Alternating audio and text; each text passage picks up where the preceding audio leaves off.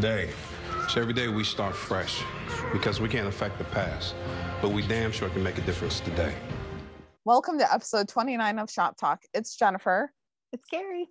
And we're back with a recap of 407 called Firefight. There was quite a bit to discuss in this episode. There weren't as many different storylines as there were last episode. There were mainly just two big ones. Well, yeah. And then just a few small ones. So we don't have much news. So we'll get into that first and then we'll just jump into the episode. So we did get a promo for the next episode, which will be airing on December 8th December 5th called Hit and Run. We don't have the episode description for that yet. So we don't really know what that's about, but the promo did not show us Tim's sister. It kind of showed us a weird case that they might get on. So yeah, I don't really know how else to explain it. It was cool how they had everyone the screen split into four and turned on body cams and stuff, but and we'll see Angela and John pairing up, it looks like. Yeah, that's what I was just gonna say. Yeah, we'll see that, which will be fun. And that's the one where they go into the bunker, or no, they it's a military ship I saw. And we know that they just filmed that in the beginning of October, and True Valentino was on set for that. So, and he had posted that behind the scenes with Gray or with Richard. So we know that Gray is going to be going out there in the field. So it'll be interesting to see. Is that episode 8 though, or that'd be 9? I don't know. I believe that was episode 8 because Emily had tweeted, I believe it was her. Let me see. Yeah, she had said that she knew the location that they shot at, and she said that she thought it was on the battleship USS Iowa, and she had looked it up from the filming database in California, and it said that they had filmed that on October 4th, which it is a military boat. So, gotcha. Yeah, she just stays doing the absolute most, Emily. Yes, asking Eric the camera questions and stuff. Yeah. That was fun. We could talk, because he had said that there were photos or whatever, and it's either from when he was a kid, himself, or just other photos that they pull from, which I think is cool. And then even photos of Kojo to make it look like he's bonding with his new buddy. I was oh, that's cute. Yeah. But yeah. Did you want to get into the next bit? Yeah, well, because you had said that the episode airs December 5th, so then that fits with episode 9, which was going to air the 12th. I also just want to say, be sure you guys are following Jenna Dewan on Instagram and Twitter, because she's been posting behind the scenes of the episodes that she's been in, and that's been fun to see. Yeah. She just posted the one where they did the stunt for when the house exploded. And all in that trio fell back. I don't know. I'm always interested to see how they execute those kinds of things. So yeah.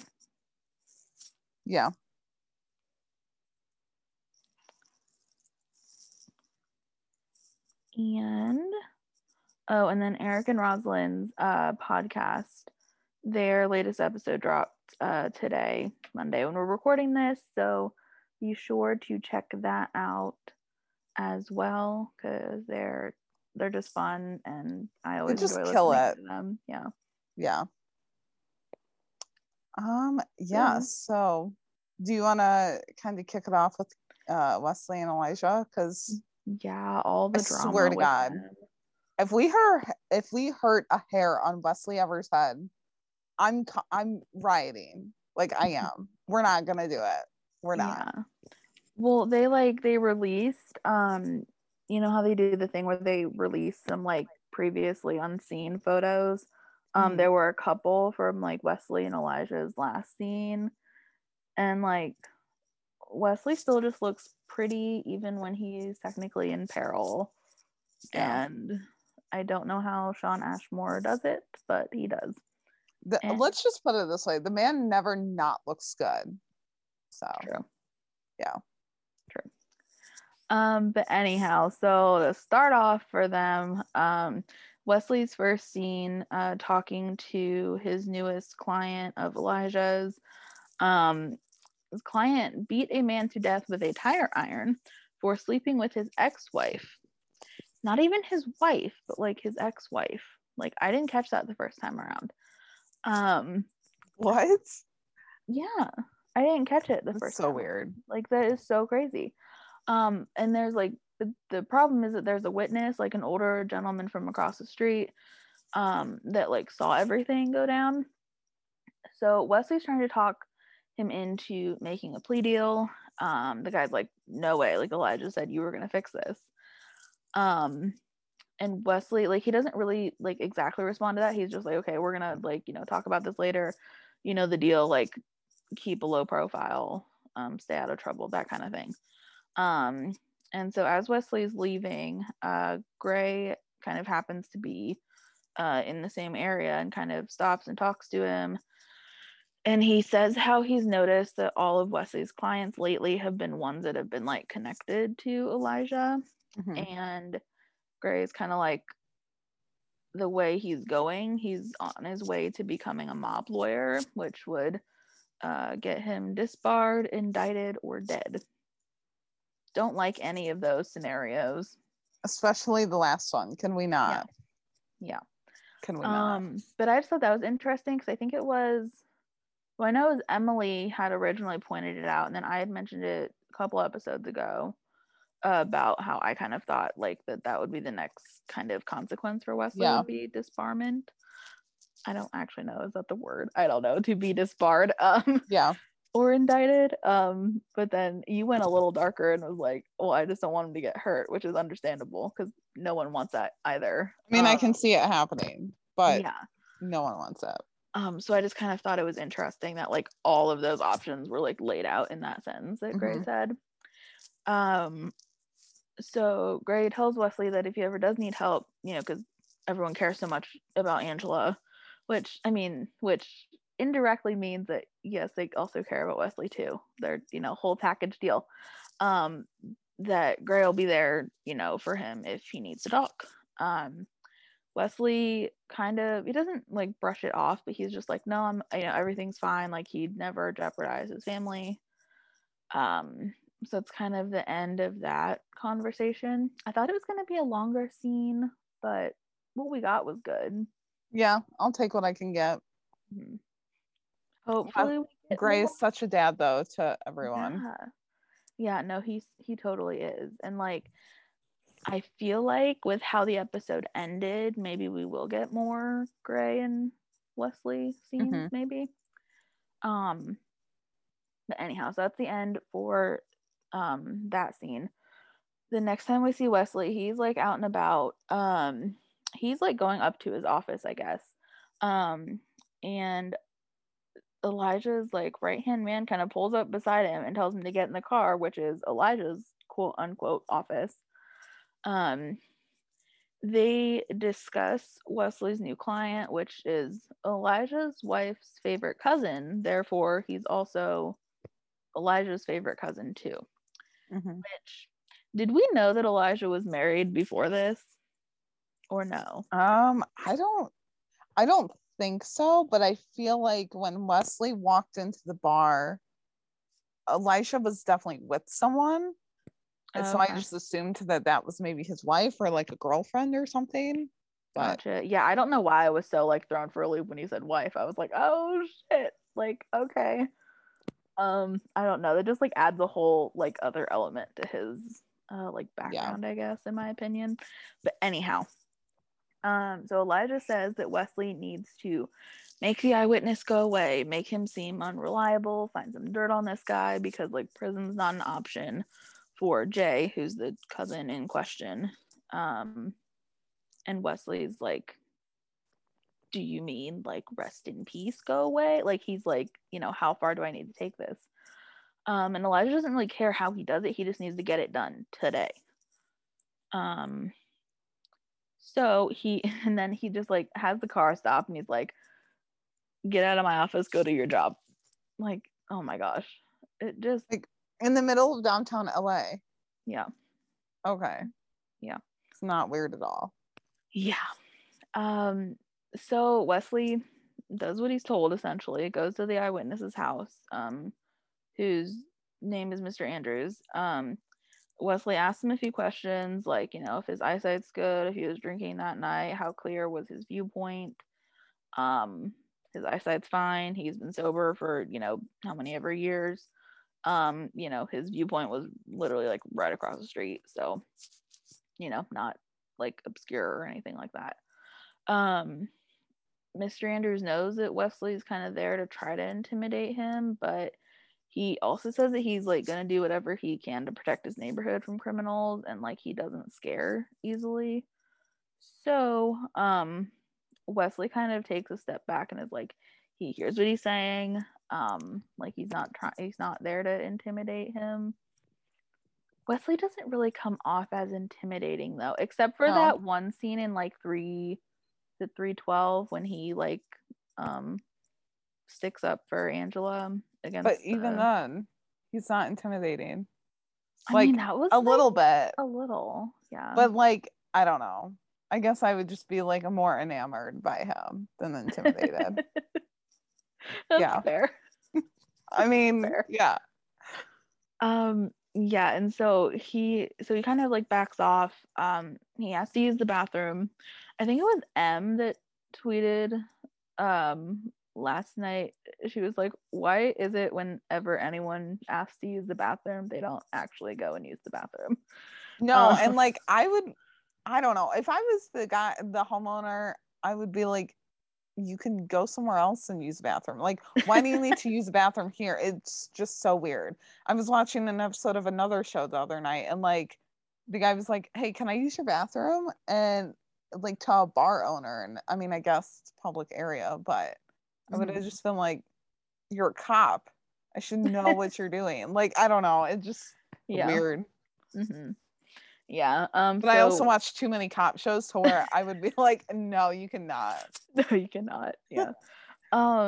So that excuse allows Wesley to search the house, and he ends up finding a rifle underneath the bed and calls in an anonymous tip to 911 to because it's an illegal weapon. So that seems to take care of the problem, at least from what we see of it then.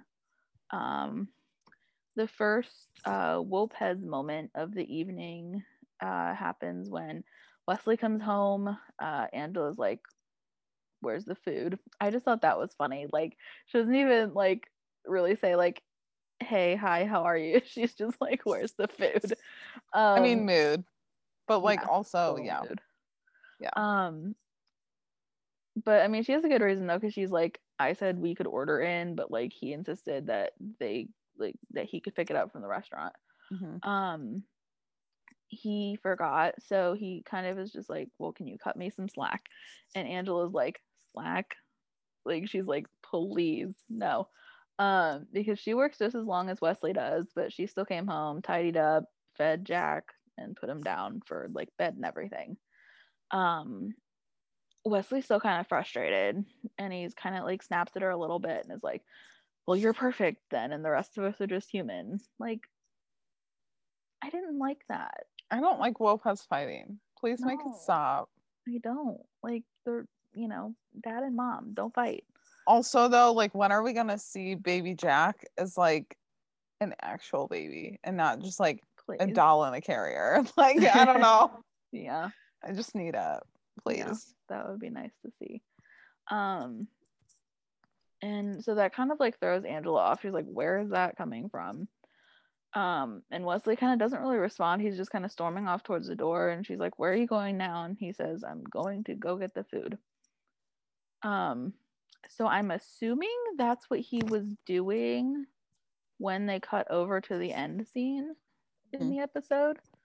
I would think, because I thought he was carrying something. He was on his phone though. He was looking at his phone, not really paying attention. He was in a parking garage too. I don't know. Yeah.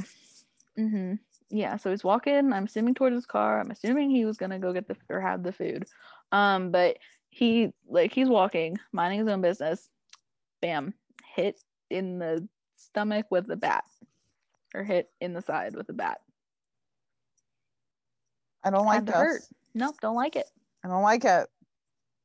And the guy, I don't actually know if he had a name, like the same right-hand man, as I keep calling him from earlier, was the one that like struck first. He was the driver of the car the first time around, right? Oh, yeah. I know they mentioned his name. I just didn't write it down. Yeah. Oh, that's terrible of me. But y'all know who I'm talking about. If you watched the episode already. Hopefully. And if you don't, then I'm so sorry. This is not going to be helpful for you. We're just gonna call him the driver. So, yeah. But anyway, so he was like, you need to pay more attention to your surroundings, man. What do they call that? Situational awareness. Like, I don't know why all of these lines, I mean, that's like, a mood though, made me chuckle, but they did. Like, I don't know if it's just the delivery or what. I feel like in this episode, maybe it was just like some of the scenes and some of the lines, but the rookie kind of got back to the comedic aspect of it. Like, we're not going to be as serious, but like all around. Yeah. Because there were times last night where I was like, okay, that's kind of funny, but like I shouldn't be laughing. Yeah. Yeah. And because like Wesley like looks up at him, he's like, Elijah's not going to be very happy about this. And then, hi, here's Elijah.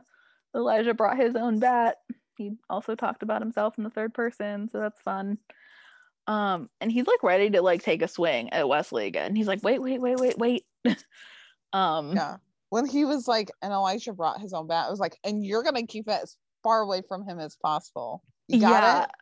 Yeah. Oh my gosh. Yeah, I was just like, oh, and then like it was just an intense scene because I really did think Elijah was gonna get a swing in there. Mm-hmm.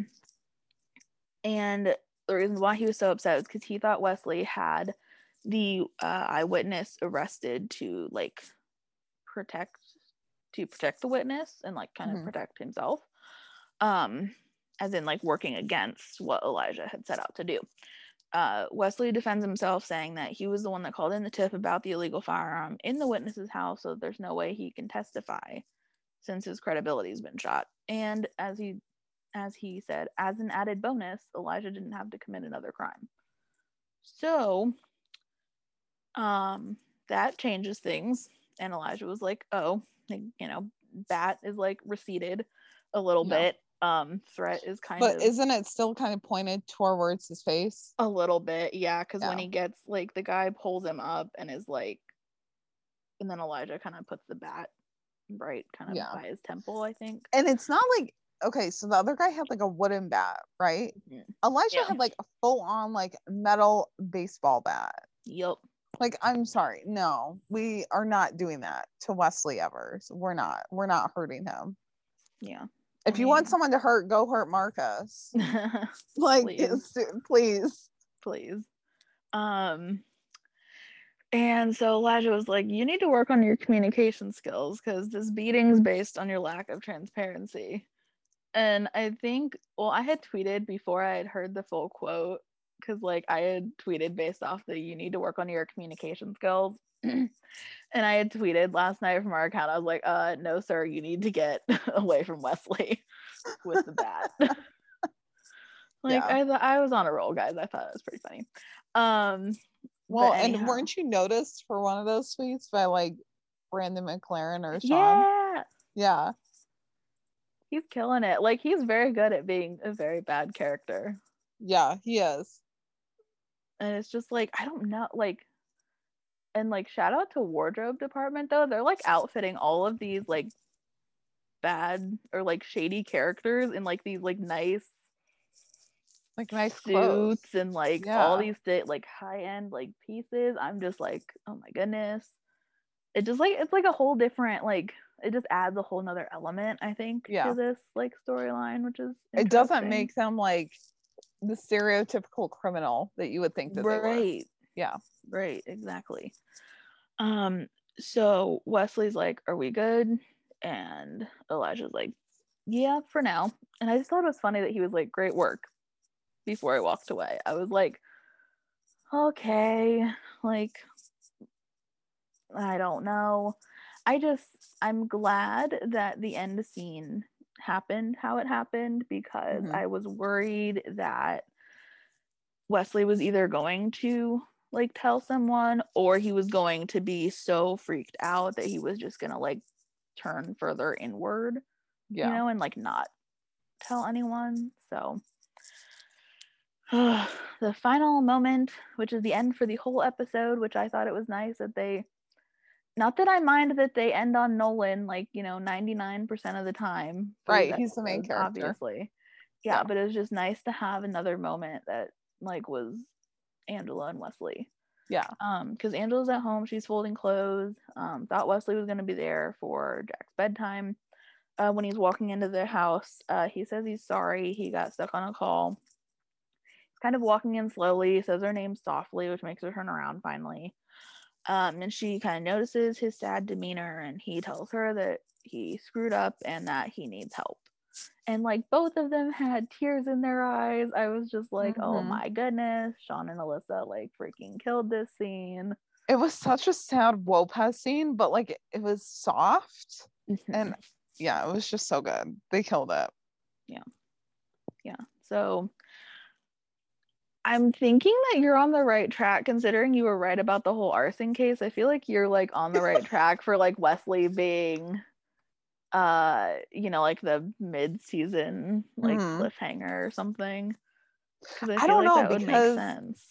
So like I didn't watch seasons 1 and 2 live, so I don't know what they did for their mid-season finales, like what the cliffhanger was. I mean, I did watch it, but I don't. Well, the first season, this is why I am the way that I am. I don't really know, because I look up these things and I like figure it out based on like when they aired. So the first season cliffhanger was when Lucy and Nolan hooked up, and then the gun went off, and that was the to be continued. So that was that one for season 1. Yeah. And then season 2 was the Roslyn. Yeah, so it was 210. So we just saw Lucy being kidnapped. Didn't know what was happening. People had to wait like, because they came back in February. That, oh my god, I could not imagine waiting for that. I can't either. I don't know how people did it. So I don't know. I feel like mid-season finale, like they're not, I don't know, because like they haven't, well, minus Jackson, they haven't killed off, well, yeah, I guess they did with Zoe. I was gonna say they haven't killed off any of their main characters, but yeah, they have a track record. But I don't know if they would do it in mid-season finale, and especially like right after Sean has become like a recurring on the show. No, I don't think so. I just think they'll just hurt him. Be like, in like peril, or like, because I've seen it on shows where like they have like new kids or something, and it's like you have one like half of the like one spouse is like in trouble, and then the other spouse is like standing there holding their kid, like where's, you know, like where's dad or where's mom, like, you know, they're coming home soon, but like they're not, obviously. So I don't know if it's gonna be like that or what. I'm just gonna prepare for the worst, but like really I don't want to freaking hope that it does not happen. Yeah, no, I don't want it to happen either, but I just feel like because you were on like a roll with like all these like predictions coming true, so I feel like it would make sense. Like I can see it from a TV standpoint. I spoke it out into the air once about Wesley, and I'm not gonna do that again, because I can't even think about that. I trash over that man way too much. No, I kind of jinxed it. I will unjinx it right now. Forget I said anything. It was funny though, because like about the arson, people were like, oh my god, it's so obvious. I was like, you guys, I called it last week that it was going to be this guy. Like, that was obvious. Again, I just watched way too many first responder and cop shows, so it's fine. But yeah, I guess that leads us into the arson case with Angela, John, Nyla, some of Bailey. It was just a whole thing. So the episode opens right after the blast, with Bailey having a puncture wound to her leg. Oh my god, it's gonna be such a long one. And so we find out that Fred is gone, and Nyla comes in to the hospital room. She checks on everyone, and you know, they've got the guy Fred, they think. And so Gray's like, you know, we got to close out the case tomorrow, so that means Angela and Nyla are partnered up. And I just have to say that I'm here for more of this power duo, so please give it to me. And John checks in with Angela and Nyla like after he gives them the update about Fred, in the hospital, because we find that out in kind of the John and Bailey stuff. And so Angela confirms that it checks out, and they have to go back and re-examine everything, going way back to the first hit and run, which is the one, wasn't it like John and Nyla stumbled across it on patrol? Yeah, or was well, that Tim and Lacey? when they like opened the case about it, yeah.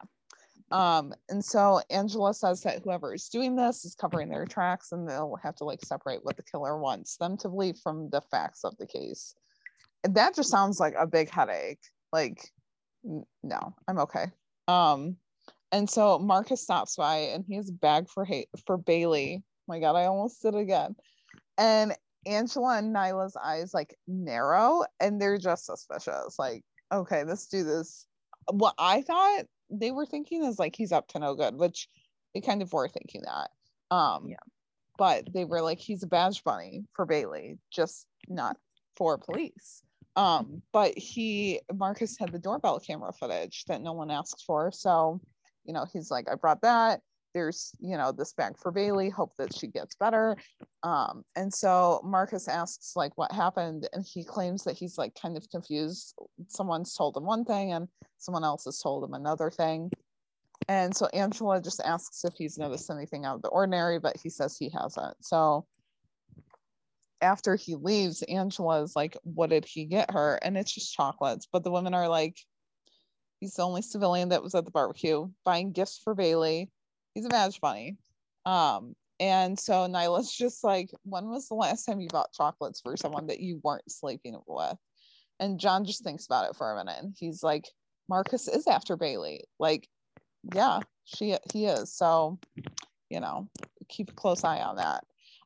So then John and Nyla are questioning the guy that Nyla pulled out of the warehouse a few weeks ago. And, you know, he doesn't really remember the guy's face, but he says that he does remember the guy acting so horrified that he was hit. And he insisted on taking the victim to the hospital. So, like, you know, obviously this guy's been hurt. He's like, yeah, whatever, like, you know, do what you can. And so then he let the driver like put him in the back seat, but he doesn't remember if the driver said anything in the car because he blacked out. And so they found a drug, Rohypnol, in his system, which explains the blackout. Can you take the next bullet? Yeah. Nyla asks if he remembers anything inside of the abandoned building where he was taken. He says that when he woke up, pain was just like eating him alive, and he remembers praying that he would black out again. So, and unfortunately, the suspect started stomping on the guy's broken legs. Like, oh my word, that had to hurt so this much. Dude like did not give a shit about no, not at like all. hurting him even more. No. It was it's crazy. And just like, I didn't realize that victim was the one from like a few episodes ago. I like just now put that together. I don't know who I thought he was, because both times when I watched it, I was like, where'd that guy come from? Like, I had to go back and catch it because I was like, wait, there's been a few things that have happened since then. So yeah, but that makes sense now. It's all coming together, guys. Well, and then the victim like brought the suspects back up, and he's like, you know, at one point he leaned over and he had some kind of like a burn or a scar on his back, like because his shirt came up. And so Nolan's just like, he knew exactly how to incapacitate you. Oh, more foreshadowing, especially because we saw the promo before. Yeah, but they made it seem like he was saying it to Bailey, which was kind of, oh yeah, that's right. Not, you got editing. Yep, editing. They do a darn good job of it. The editing magic.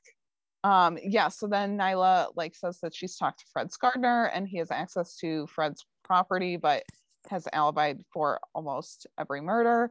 And then the mail carrier alibied out too, so it leaves them with the handyman who has a couple of assault charges from a few years ago. And so Angela talked to him and he wasn't very helpful.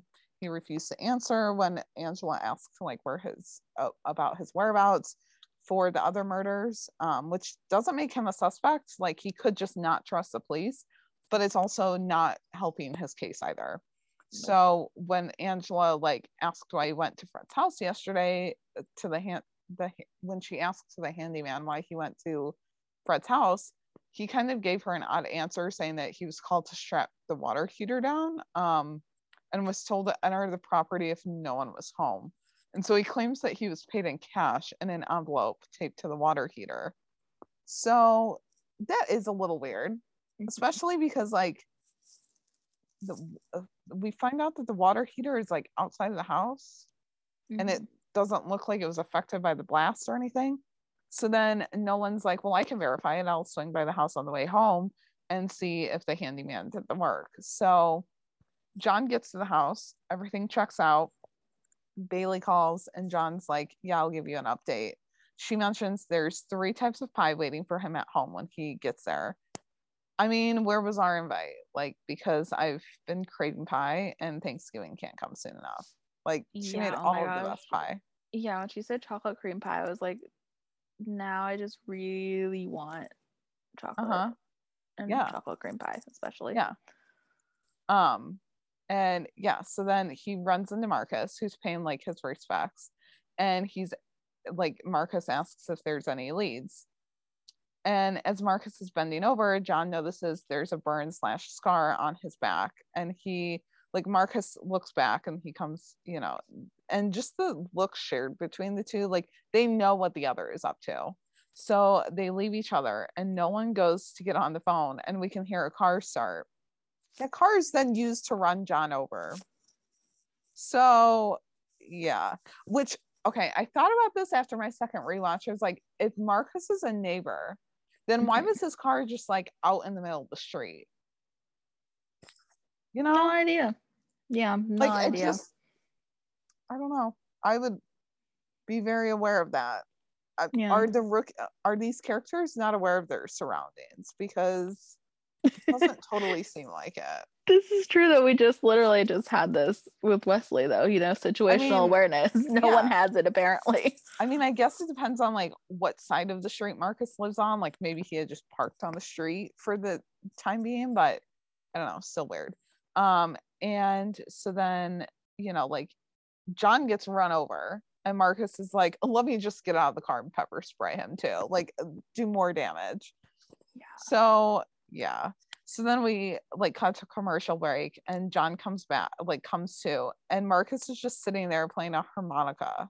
Like it's like 5:00 in the afternoon. He's playing a harmonica. Oh my God. I didn't catch that he was doing that. I didn't catch it either the first time around. It was the second time around. Like, cause I thought later on in this like whole sequence, when the harmonica started playing, that he just like pulled it out of his pocket and started playing it as he was like running through the warehouse. So weird. Yeah.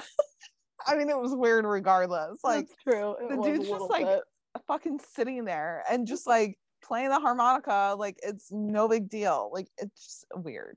So then like Marcus mentions that there's Rohypnol and head trauma. Like, and when it gets combined, it can be a little dicey. And I'm just like, oh my God, this like, so was it pepper spray that he like, or like, how did he get the Rohypnol in John's system and in that other victim's system? I have honest to God, like no idea. Like, I don't know. I mean, because if they I wonder, it's got to be something in the pepper spray. Yeah, because like I didn't really, because like the not like burns on John's face, but like the scratches were from like the pavement, I'm assuming, right? From like being hit by the car. But like it looked like he was like spraying it like on that. So like if the skin's like open, can't it like get into your, well, see, but that doesn't make it into your bloodstream though, I don't think. Rohypnol, I don't know anything. Like, is a benzodiazepine used to treat severe insomnia and assist with anesthesia. As with other hypnotics, it can be advised to be prescribed only for a short-term use or by those with chronic insomnia. Okay, so it's not something that like gets sprayed into your eyes. Nope. But like, I mean, it's like a pill. Like, how is he getting it into his system if he's blacking out? Like, it just, I don't know. If anyone is like in the medical field and is listening to this, someone please tell me, because now I kind of want to know. This website says, how does it affect the body? It's a muscle relaxant, decreased anxiety, drowsiness, amnesia, sleep, slurred speech, loss of coordination, impaired mental function, confusion, and addictive. Okay, so it's a muscle relaxer, but like we saw John hobbling out of the building.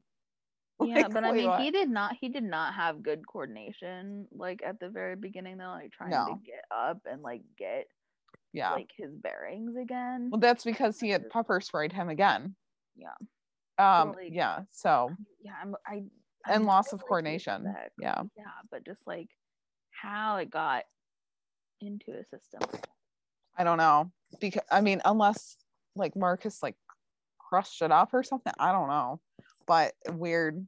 Yeah, so then like we see that John is tied up to some old piece of machinery, and Marcus is just like going on about how he found the place, and it's some like old abandoned warehouse. He's not sure like what they made there, but it's huge. And he's then like John starts to kind of go like in and out like conscious wise, and so Marcus just steps on him. Like it's no big deal once again. And Marcus clearly just wants him to like stay awake. And so then he asks John if he knows what an adductor longus is, and it's a muscle in the thigh. And he's like, but I'm pretty sure it's shredded anyway, because when it's shredded anyway, because when a car hits a human, it always loses. Okay. Yeah. Well, and I want to like know which thigh it was, because like he was limping, so I don't know. It's just weird. Was like I thought it was his right leg, but maybe not. I don't know. You would think I would have been able to pay closer attention to that scene having watched it 2 times over, which would make it was like a 15-minute scene, right? It was an hour. Yeah. But no, did I catch it? No, I did not. Yeah, no, I don't know, but he was limping and then like trying to run and hobble, and like I said, I wasn't like I know I wasn't supposed to be laughing in this episode, but like there were parts of it where I was like chuckling, and that was kind of one of them. Sorry, John Nolan. Like, because they were both hobbling. If like Marcus wasn't injured too, and they both were going at like a snail's pace, I wouldn't have chuckled myself, but I did. And then like trying to like get away from each other. It was just and it comical. It was a little bit. Yeah. So then like John just gets out. The team is going to catch Marcus, and Marcus is like, I'm not so sure about that. But he's like, maybe, because you got closer than anyone has.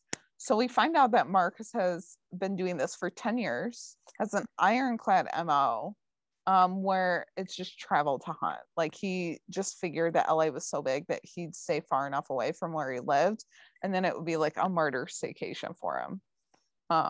But John got lucky with Bailey, and it was time to leave Marcus behind, get off the grid and go on the run. But again, he was Fred's neighbor. I guess that's not like what set the whole like arson thing off, but still just weird. Well, so I think it was like that's what he was like saying, like he got like he was not lucky. Like John was lucky with Bailey, but Marcus was not lucky in this whole situation because he ended up in the midst, like right there. Yeah. Well, because Fred had also said in the like barbecue scene, he was like, John's a cop too. And you could kind of see that like Marcus was like, oh shit. Yeah. So then he thought he'd have a little fun, and John's trying to like break free, and Marcus just kicks him again. Like, why? So then Marcus is like, I feel no shame for what I've done, like, or the needs he feels. And he's just like, if I could murder someone every day, I would be the happiest man on the planet. That's dark and morbid. And like, maybe not something that you would want to tell a cop, but okay. So then John is just like, anybody ever tell you you're crazy? And Marcus says, sure, but I'll burn them to ash. Okay. Again, dark and a little morbid and crazy. So then John gets Marcus down on the ground. And he like Marcus thinks that this is kind of funny, because of course he does. He thinks that everything is funny at this point. And he pulls out a knife and gets close to John, but he's gonna cut him free. And so then he's like, I'll give you a 1 minute head start. And then, like kill you. And so John challenges back and he's like, what if I don't run? And so then like he says, what if I don't run? What if I take that knife and stick it someplace where you won't like it? And then Marcus decides to pull out a gun and just starts shooting at the pipes behind John. And so John is pulled back down to the ground by the rope, and Marcus cuts it, letting him loose, but his hands are still tied. So like he can't really do a whole lot with his hands. And Marcus is excited and a little bit nervous about this. Like he just says that in a jovial manner too. Yeah, he's so hyped up now. He's like, okay, I'm ready. Like he's like essentially like ready to hunt again. So then like before John gets up, Marcus pepper sprays him again, because like at this point, why the fuck not? Like you've already done so much to him. What's a little more pepper spray gonna hurt? But he's like, you didn't think that I would play fair, did you? And so he starts counting, and John like gets up, like, and just he like stumbles and everything, and he starts hobbling away. Blood is on his face, pepper spray in his eyes. And then we see Marcus just like sit back and start playing the harmonica again, like letting John get the head start. And I put in the outline, like John's not doing well, but he's persisting. Like, I mean, you got to give it up for that. So yeah. But then Marcus is he starts walking around the warehouse playing the harmonica.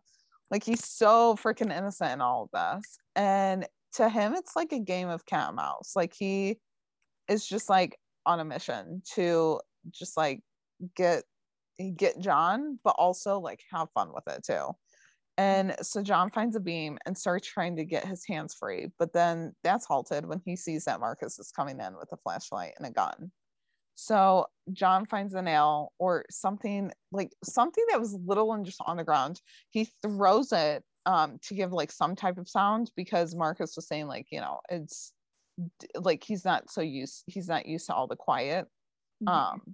And so then like that throws off Marcus, and so then like so John starts to run, but Marcus is not so quick, and so he just like goes back over to where he hears John's footsteps and starts like running and shooting after him.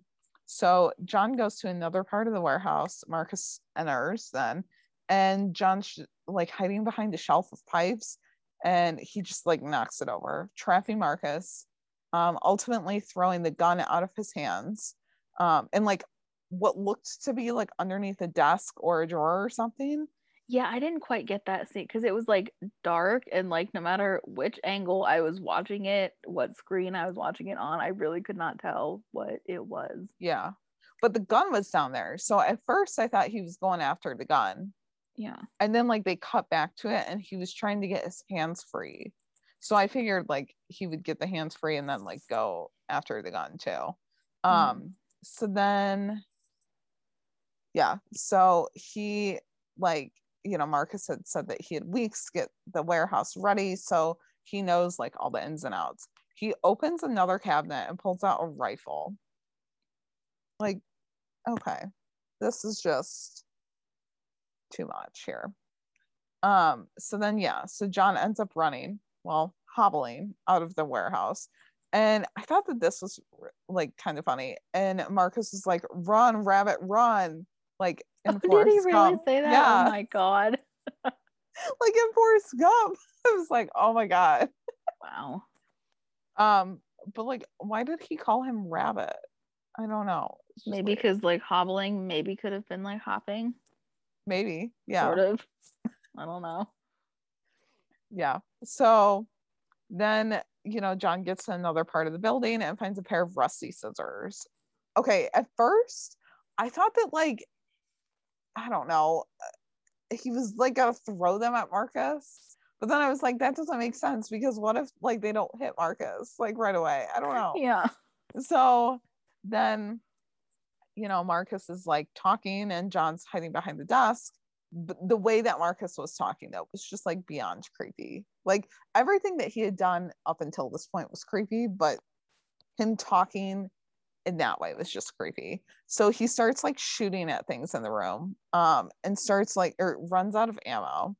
And so that's just when John comes up and Marcus like runs towards him and stabs him with the rusty scissors, like taking him down to the ground. And so Marcus gets up with the gun because, you know, he's not taken out completely yet. And John follows him and they're like limping through the warehouse, beaten up and bruised. And Marcus just comes back with a loaded gun, like, but the safety is on. And so John's like, well, I'm getting the heck out of here. So he turns around and like gets a lead on him. And then Marcus like finally gets the gun working.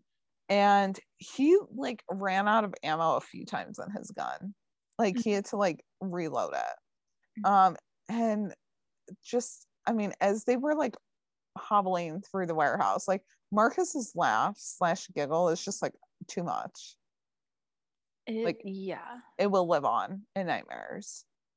And like, you know how we've said that, okay, so some of the villains in The Rookie, like, you know that you're supposed to hate them, but you actually like them. Yeah, Marcus is not one of those. He's not. Yeah, I was just gonna say, I was like, he does not make the cut. And I know I was talking about it last night on my personal Twitter, and then like I think I saw a few other people, they were like, so Marcus meet Caleb meet Marcus, like, you know, who is the worst villain? I would have to say Marcus. I mean, like Caleb did some pretty nasty shit too, but like Marcus just did not give up. Yeah, of course. I mean, was Caleb technically classified as a sociopath? Which would mean he doesn't really have feelings either, or ability to feel remorse. Kind of. He had like sick motives. Yeah. I mean, so did Marcus, but I don't like. I just think like if you took their personalities out of it, because Caleb also annoyed the hell out of me too, for different reasons though. Marcus is just like outrageous and like,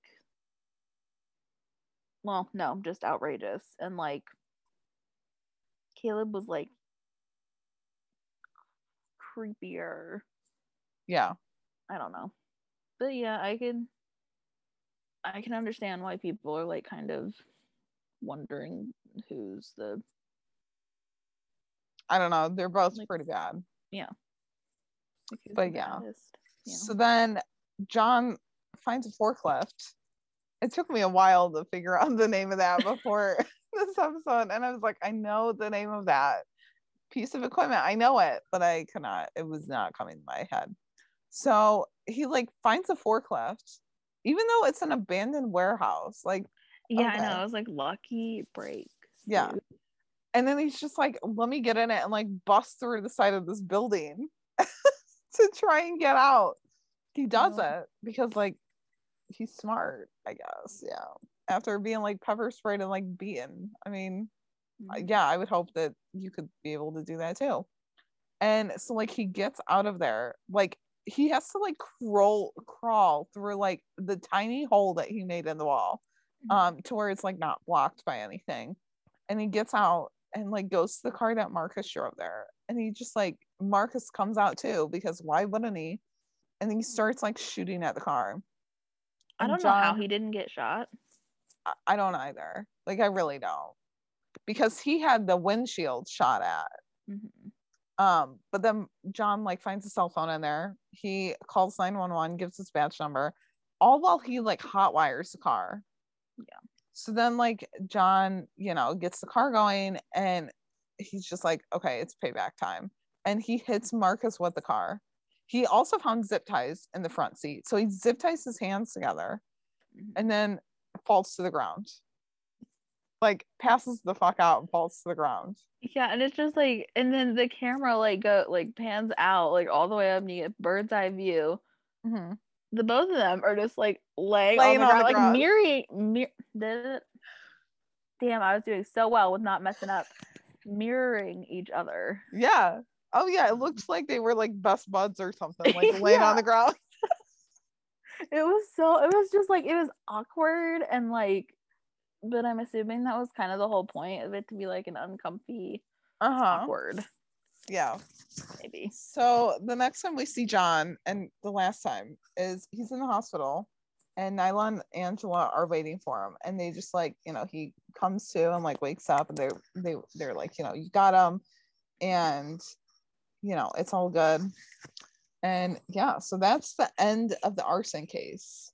Like, some people were surprised that they wrapped it up so soon, but I was like, I mean, it's not like it needed to drag on for 4 or 6 episodes or anything.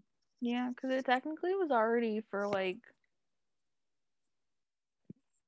3 or 4, I guess, because they like mentioned it towards the beginning of the season, obviously, and then little by little, like put the pieces together. Well, did it come in the Halloween episode?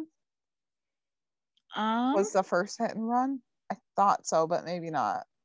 Well, yeah, but like it had come, like I think it was at the end of the episode. Was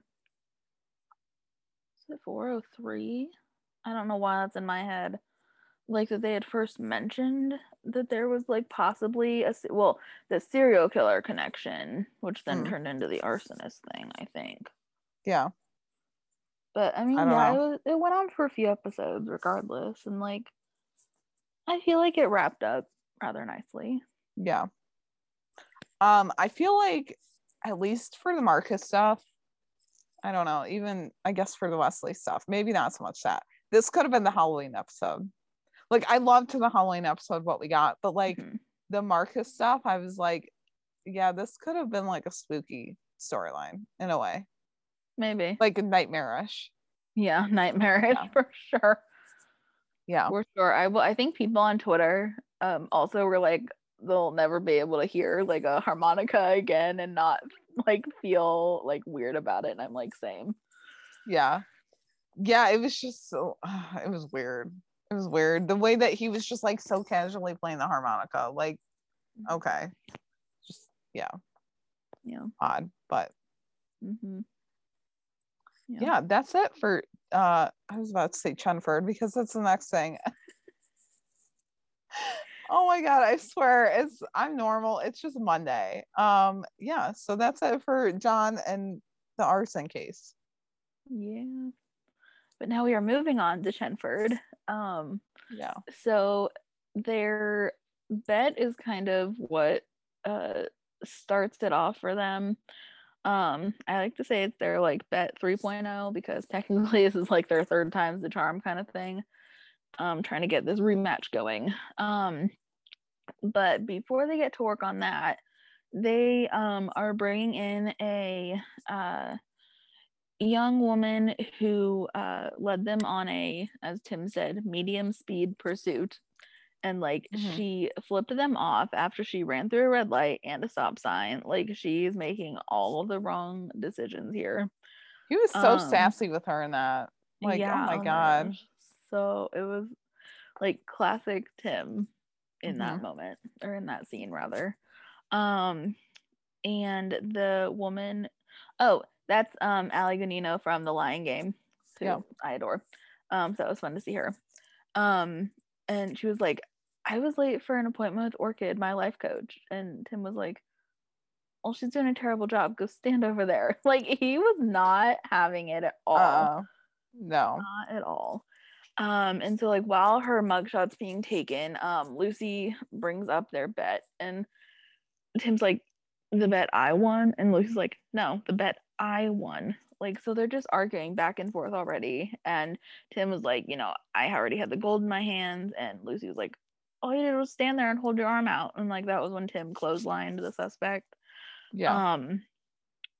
And Tim cracks me up. He's just like, well, that's even more impressive. Like, he's like so like boastful.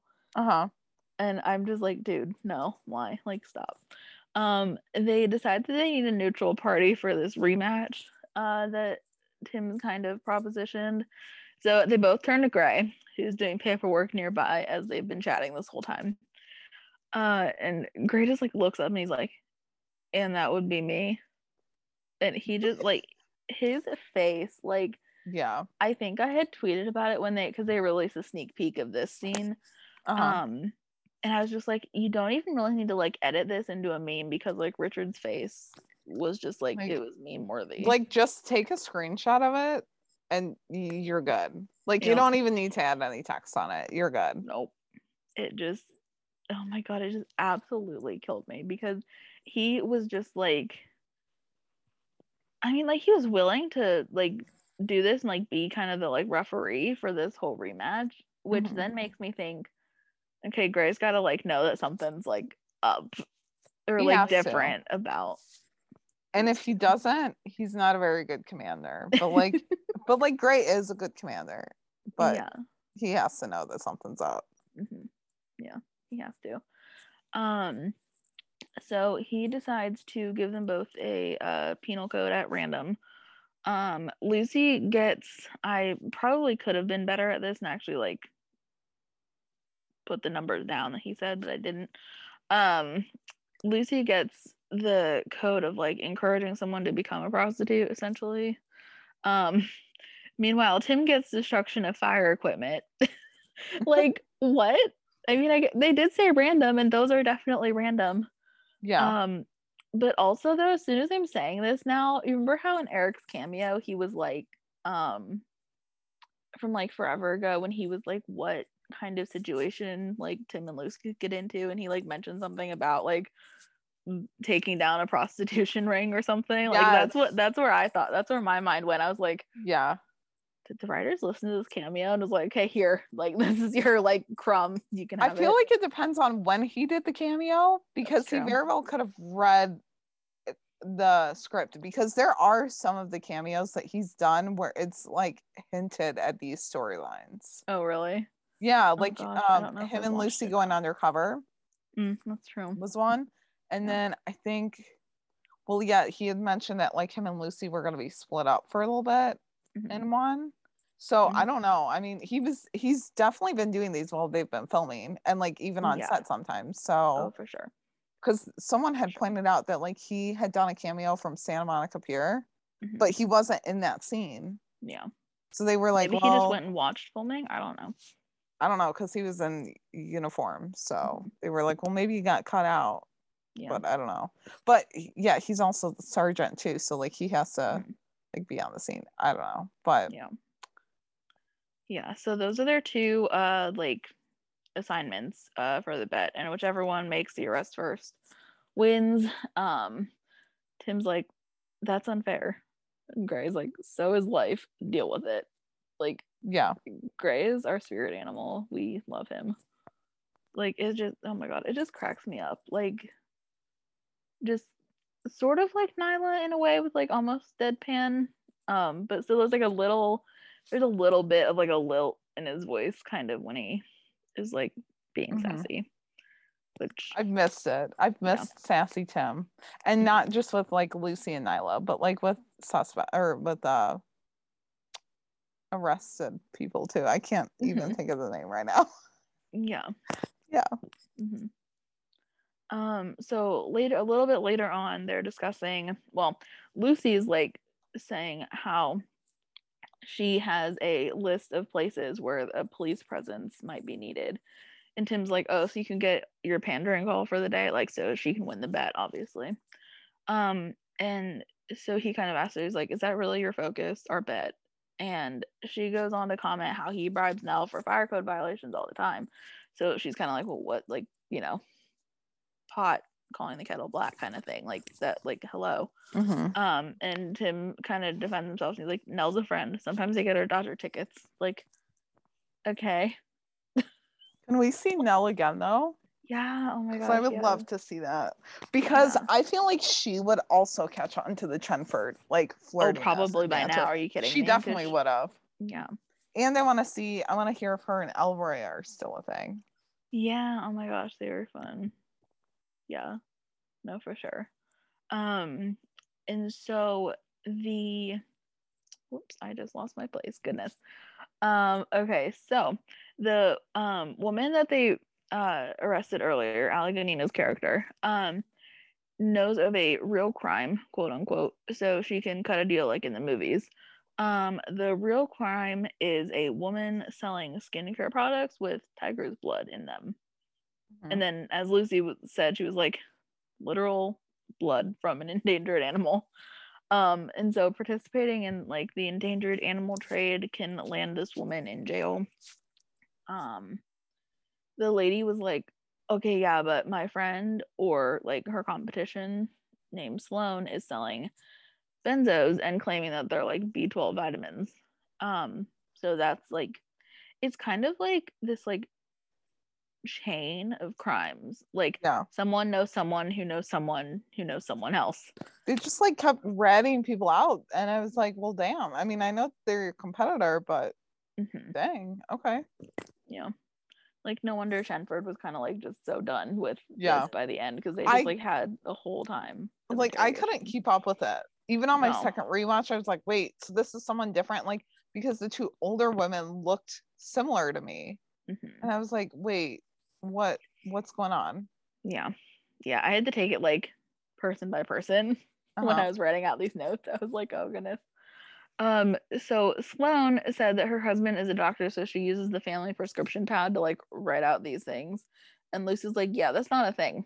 But obviously this woman's like admitting to committing this crime. And she tries to ask them like, well, who's the one that like ratted her out? And she's like, oh, you know what? I bet it's Aston. And so Sloan said that Aston's trying to hire a hitman to kill her husband because he's worth more dead than alive. So that's kind of how we get to the undercover Chenford part. And that tip is what leads Tim to pose as the hitman for hire, and Lucy's going to be doing the surveillance. Oh goodness, here we go. Because this was the scene that the Rookie, they posted about it on their social media, but it wasn't like in video form. It was that collage. And it was just like out of the blue. It wasn't like, because they usually drop their sneak peeks on Fridays. Yeah. Sometimes Saturdays. But the collage was like a Thursday or a Wednesday. Like, we weren't even expecting it. Yeah. Yeah. Whoever does the Rookie social media dropped the Chenford sneak peeks this week. Like, they are definitely Chenford stands. As they should be. And we have to stand that. Yeah. Clearly. Yeah, it was very good. And so like Tim is like pulls up, Lucy's by the van, and she's like already looking at him like, what are you wearing? And she's like, this is how people look, like, you know, this is how a hitman's supposed to look. And so she's like, nope, like, come on, you're getting in the van, you're gonna change this out. She insists that he changes his jacket because the third rule of undercover work is to know your audience. And this woman gets her idea about crime from Lifetime movies. And I tweeted about this on our account. Like, I felt so seen because the amount of Lifetime movies that I have watched is like insurmountable. It was so funny. I was like, okay, that's fine. When they had brought up the like they need a hitman and stuff, I was like, I'm calling it right now. It's gotta be Tim. Like, it's gonna be. Yeah. So, yeah. I mean, it made sense, but I was just like, I didn't really put it together as soon as they said that. I was like, oh, okay. And then as soon as they like finally kind of moved the scene along, I was like, oh, duh. Okay, yeah, Tim's gonna be the one that's like out doing the undercover job. So Tim's just like, fine, hands over his jacket, puts the one that Lucy had for him on, and she's like, thank you, that was cute. Like, it reminded me of the 401 scene where she was like, come on, get up, and he's just like, okay, and gets up off his own couch in his own house because she told him to. So good work, husband award. The line of like, I look like an idiot, I'd pull me over in a heartbeat, that made me laugh so much. Oh, definitely. But like, Lucy's so sassy though. She's like, yeah, because you look the part, as in like, yeah, I'm right, like, you should listen. Which is so true. She was like so serious about all of this too. She, you know, like had her hair up in a high ponytail, which I loved it. And she's just like, okay, she'll be here in like 15 minutes, like, you're mic'd up, you're good to go. I just loved it. I loved Lucy in charge. Like, I never thought that I would need that until I saw it. Yep. And I'm here for it. Very good. But like also now that I'm thinking about it though, why wouldn't it have made sense if they had mic'd Tim up first before he changed out the jacket? No? I don't know. Does it really matter? I guess it really doesn't matter. I thought that they did mic him up. I thought that they mic'd him up after. Well, yeah, I mean, like, why didn't they do it before he like changed out his jacket? Oh. Because I just thought it was like a little awkward just to like have like his shirt like up, but then like the jacket was on. I don't know. Maybe that's just me. I don't know. Probably because like putting his arms in or something, or maybe if they weren't in the van, it would have made more sense. I don't know. Yeah, maybe. But anyhow, okay, so I don't know, but he's a hot hitman. Like I'm just saying, he is. Yeah. Mm-hmm. Yep. I'm glad that I was technically right when I said that whenever Chenford has a bet, there ends up being shirtless Tim. Technically, they're shirtless Tim. Except not last bet. I know. But like their first bet in like season 2. Yeah. So I was happy to see it. And just like, so he's just like, all right, let's just get this over with. He doesn't like lift the shirt up quite all the way, but like Lucy still manages to put the tape too high in his opinion. And when he tells her this, she rips off the tape and places it again. And cue his like high-pitched ow. I thought, okay, on the first watch, I thought that he had said like eyes up here because she wasn't looking at his eyes. She was like trying to avoid all eye contact. So maybe, but then I was like, well, maybe she's like looking at his abs, and then she, that's what makes him say like eyes up here. But then he had said like that's a little too high. So his high-pitched ow was hilarious. So it was absolutely hilarious. I thought it was gonna be like an actual like just like like a yell. Normal, yeah, but like a yell. Yeah. Oh my god, I don't know how Eric did that, and they did not just like both just start like laughing, because I laughed like so much. Like, also, I want to know how many takes it took for him to do that. Because I know after so long it just got annoying. Yeah, I'm sure. Or just like, yeah, I was just not expecting it to be like a high pitch, like, ow. Like, I know at first, like, because the rookie account had dropped that, but like in the meme. And I know at first I was like, I want the video sneak peek of this, but I'm so glad that we didn't get it. Yeah. Because it was so good watching it live. Yeah, it was so and funny. like you had said, like you thought it was gonna be like an actual like scream ow. Yeah, like I thought he was gonna like kind of yell, like yeah. I thought that too, like from the meme, because it looked like he was like really yelling at her. But yeah, I thought it was gonna be like an ow, like ow, what the hell, or like something like that. But nope. It was good. It was really good. Yeah, because Lucy got in the last word and she was like, sorry. But like she didn't really look that sorry, which I don't blame her. No. And she was so comfortable about miking him up, like she had done it before. I was like, okay, I see you. I mean, she has to be professional about it, but yeah, it was a good scene. Yep. And just like Lucy was, like you said, like she was like comfortable with it. Like she wasn't necessarily very like wary of this like territory between she and Tim, because she's worked undercover before. Like obviously she, like one-upped him with her knowledge of undercover work. But like I think you had also said it earlier that she didn't really like look him in the eye. No. And like didn't really look at him like anywhere really. Like her gaze was kind of all over the place. I mean, I'm sure that she caught a glimpse of like his abs, because hello, how could she not? But like she probably did, and then she was like, I cannot keep looking there, or he's gonna catch on. Yeah. But like I noticed like Tim's gaze was like fixed on her completely, like as he lifted up his shirt, as he like went like to maneuver the jacket again, like to like roll the sleeves up or like pop the collar or whatever he was doing later. Like, so he's obviously fine with this arrangement that they've gotten themselves into. Like, I don't know. Like, well, and he just like so casually like lifted up his shirt too. I mean, obviously because he had to get mic'd up, but yeah, I don't know. They were just very comfortable with each other in that, like minus Lucy not giving him eye contact, but like I can see why she wouldn't. I mean, when someone that attractive is in front of you. Like, I wouldn't either. I swear I'm a normal person. No, I was just like, okay. Like, I don't blame Lucy for not being like, Same. oh my gosh, yeah.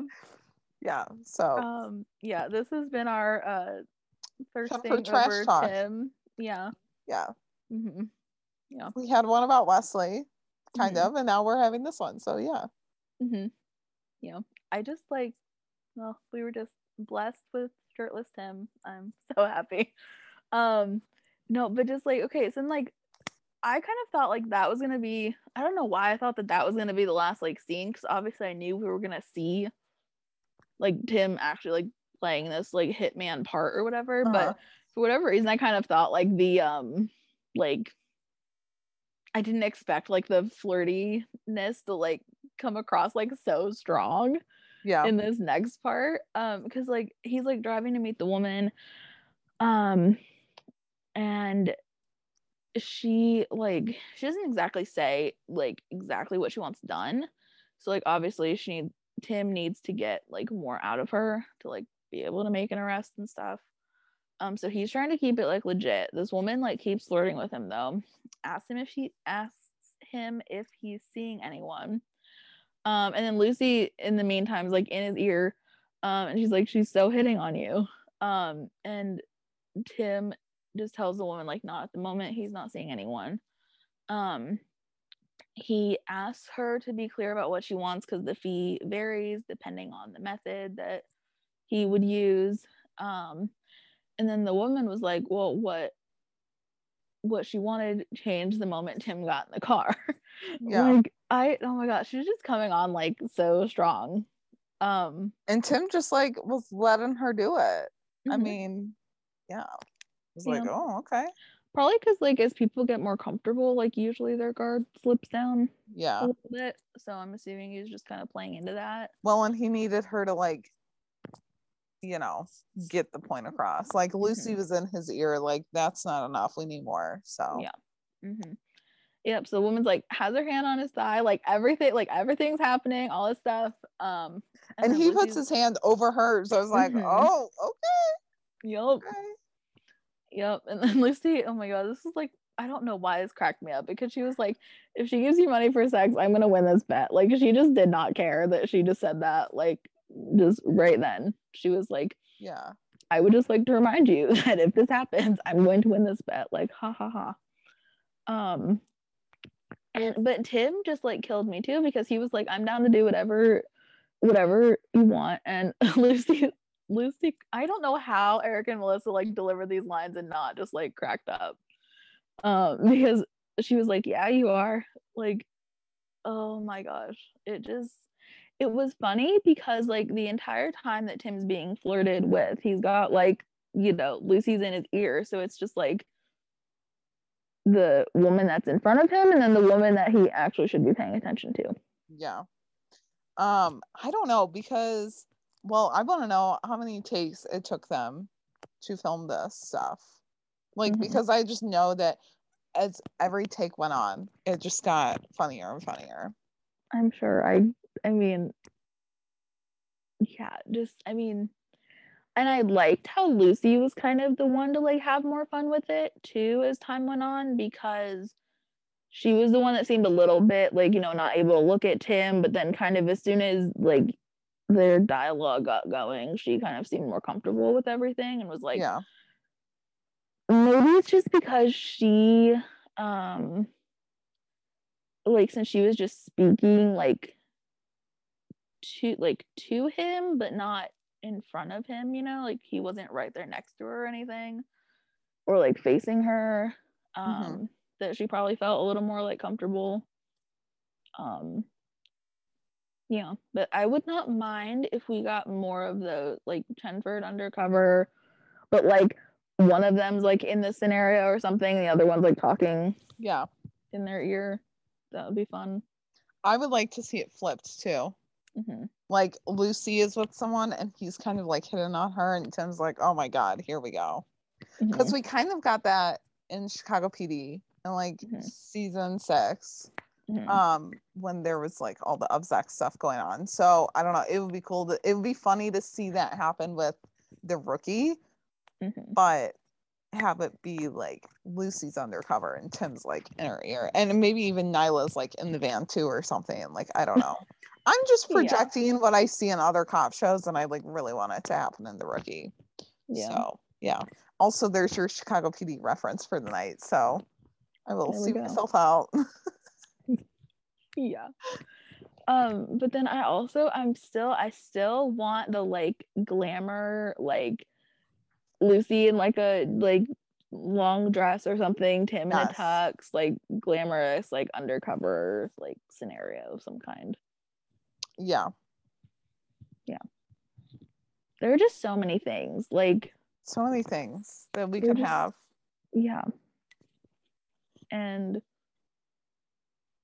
yes, I'm thinking about it too much, like, because I don't know, because I kind of want like I want what it does. I want like a like, not that they're not badass already, because they are, but just like I don't know. I want an undercover scenario where they have to pretend to be boyfriend girlfriend. Oh well, obviously. I feel like a lot of people say that, but like I don't know. It would be funny because they're not like, I don't know. I feel like they've gotten close to that in their like in the years or in the year that they've worked together, but like they're not totally there yet. So I don't know. It would be funny. Yeah, that would be funny. Or just like a kind of like Tim's like a hitman, but like also like Lucy's involved in like the darker like crime world too. Like I don't know, something like that. Oh my god! Or Tim is Lucy's bodyguard in one. Oh my god! Yeah. I feel like I don't know what she would be, but like, yeah, she could like be a celebrity or something. I mean, okay, wow, obviously they're like actually jeez, you guys know what I mean though. But yeah, like I don't know, and like someone of a higher power, maybe not a celebrity, because like you would have to have like a lot of background and stuff on that, but like, you know, just someone of like a higher power that like she would need a security person with her. Yeah. That, and then you would get like Lucy being like able to be like bossy to Tim too, which would be interesting. Yeah. So here's been our Chenford undercover fanfic scenario. So if someone wants to write those fanfics, by all means, go for it. Yeah. And then send them to us because we would love to read them. So yeah. We have like nothing to do until December 5th. So we should just read a lot of fanfics. That is true. It's 3 weeks. Yeah. Hiatus. Yeah. I guess I shouldn't say that I have nothing to do because I'll probably be busy, but like, you know, I can still read some fanfics. In the meantime. Yeah. Yeah. So the end scene for them is like actually like it was like one of the more like normal kind of in a way, just by the fact that they're both walking to visit John in the hospital. Like they're walking just like side by side. Lucy has a giant gift basket that's like overwhelming. She's like so tiny, and this gift basket is like takes up like half the freaking frame. And I just thought about this. Why didn't Tim offer to carry it? Yeah, I don't know. I mean, unless like maybe he did, and she's like, no, it's fine, I got it. That's true. Because like obviously he went with her to the gift shop because he was like, why'd you have to buy out like the whole entire gift shop? Yeah. And he's like, well, you've been in the hospital before. Of course, you want to know what though? Tim brought Lucy the veggie burger and fries, extra pickles thing. Yeah. And she is in the hospital. Tim's been in the hospital, yeah, but that was like season 1, episode 1. So like there was no scene of her like visiting him. He was just in the hospital for like a scene, right? Like wasn't it like outpatient, or he was discharged right away? I mean, I know he was shot, but still. It's not like, did we see him laying in the bed and everything? No, we just saw him getting like discharged, but I just mean like if we would have seen like a scene like that, I don't know if Lucy would have been like automatically like went to visit him though, because they just like it just would have been starting out like as I could also see whatever. her doing that though, like to suck up to him because it was her first day and he was her TO. Yeah. Yeah. But anyway, because like I was just kind of wondering, I was like, okay, well, like, I mean, okay, Lucy got him that gag gift of like the flower or whatever powder, you know, bomb thing that exploded. That was her like gift. I don't know.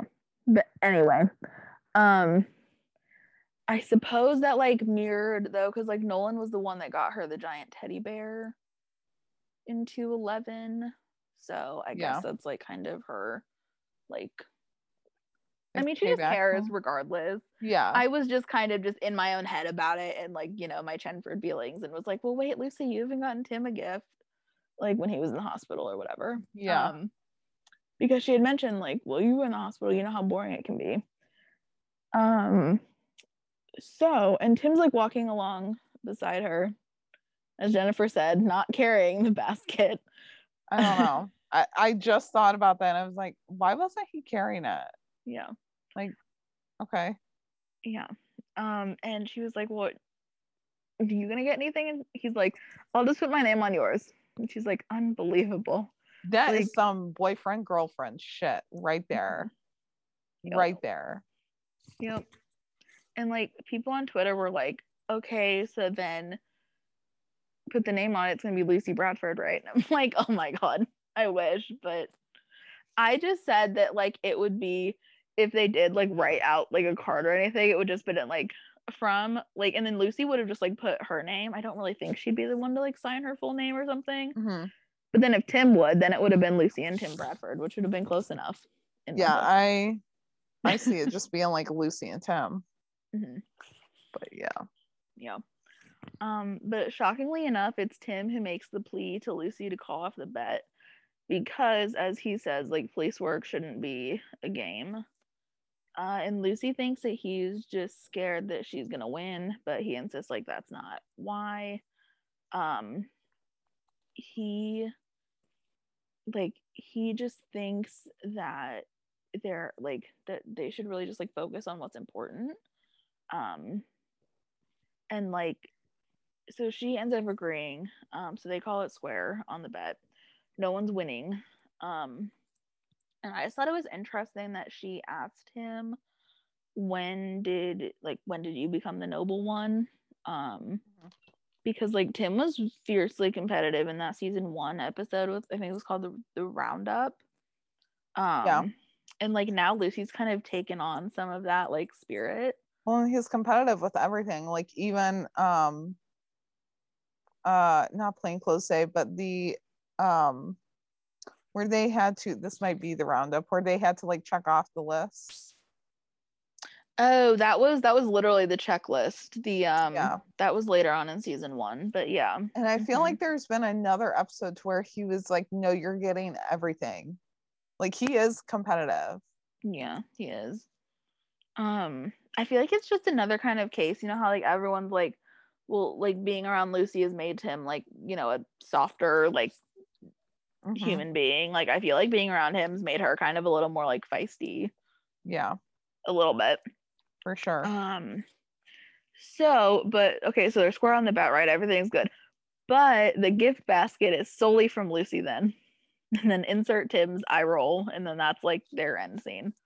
She's so sassy with how she said that too. I was like, oh, okay. Show them who's boss. Yep.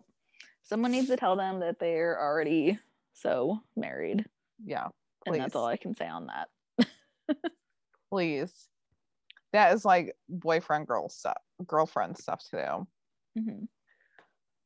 Yeah, so then we just have a little bit on Bailey and John, not too much because it was kind of roped into the arson case as well. But you know, no one wants to help Bailey get settled at his place after she gets out of the hospital, and she's like, no, I'm good with staying at my apartment. And John's like, no, it's no problem at all. So they get to John's place the next morning and he's like, you're really good with your crutches. And she's like, when you're a gymnast all through high school and college, and you break, sprain, dislocate anything, like you become real good at these. And so yeah, so then he's like, do you want to go to bed right away? And she was like, no, first I want to go have a big cry and eat some carbs and sit on the couch. And like, same, me after a long week. Me. Yeah. And so John's a good boyfriend, and he doesn't put up an argument. He's just like, okay, I'll go get the tissues and ice cream. As you should. As you should. Yeah. So then John like comes into the kitchen the next morning to find Bailey on the phone with some of Fred's like old coworkers and colleagues. And she's made breakfast, and it's a lot of pancakes with all of the toppings too. Like we see. Oh, was it just pancakes? Yeah, okay. It looked like that on my second rewatch, but I was also watching it on my phone, so I don't know. But yeah, I just have one question. Like, where was our invite? Because those looked like some bomb ass pancakes. And like, I would like to have some of them. Mm-hmm. And then Lucy, and then it seems like they did not eat them. And I was like, please tell me that those did not all go to waste on set. But yeah, so then Lucy calls to check in on Bailey, and John mentions the pancakes, and Lucy's like, yeah, classic type A personalities. Like, first stage of grief is cooking, cleaning is the next one, and then it's organization. And John's just like, well, she's staying with me. And Lucy's like, yeah, she'll be changing after rates. Just don't argue about it. So then Bailey gets John's attention, and because she's talking to one of his old colleagues. And we find out that Fred was at Lake Mead in Nevada with his friend David last 4th of July. And he was with Fred the entire time. It was supposed to be like a week-long camping trip. But Fred got a nasty stomach bug, so he had to be taken to the hospital. So they spend that entire week in the hospital. So like Fred was in Nevada. Like that's his alibi, and it checks out. So they go over the facts again. Fred was in Nevada July 8th, and it lined up with the unsolved arson homicide. But he was in the hospital, so it's clear that Fred was set up. Which, okay, going back to it, we know that Marcus has been doing this for 10 years, and he travels to hunt. So like, did he just get lucky with the whole like Fred being in Nevada and setting him up?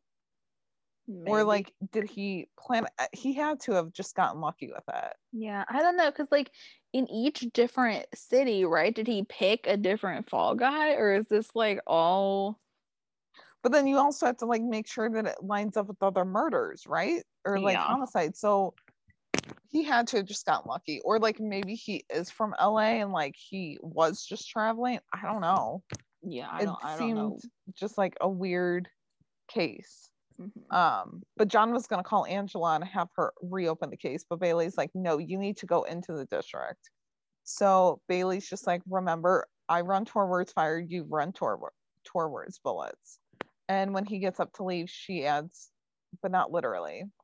Like, don't literally run towards bullets. Oh, the foreshadowing. Like, okay. Oh, I didn't even. Oh, jeez.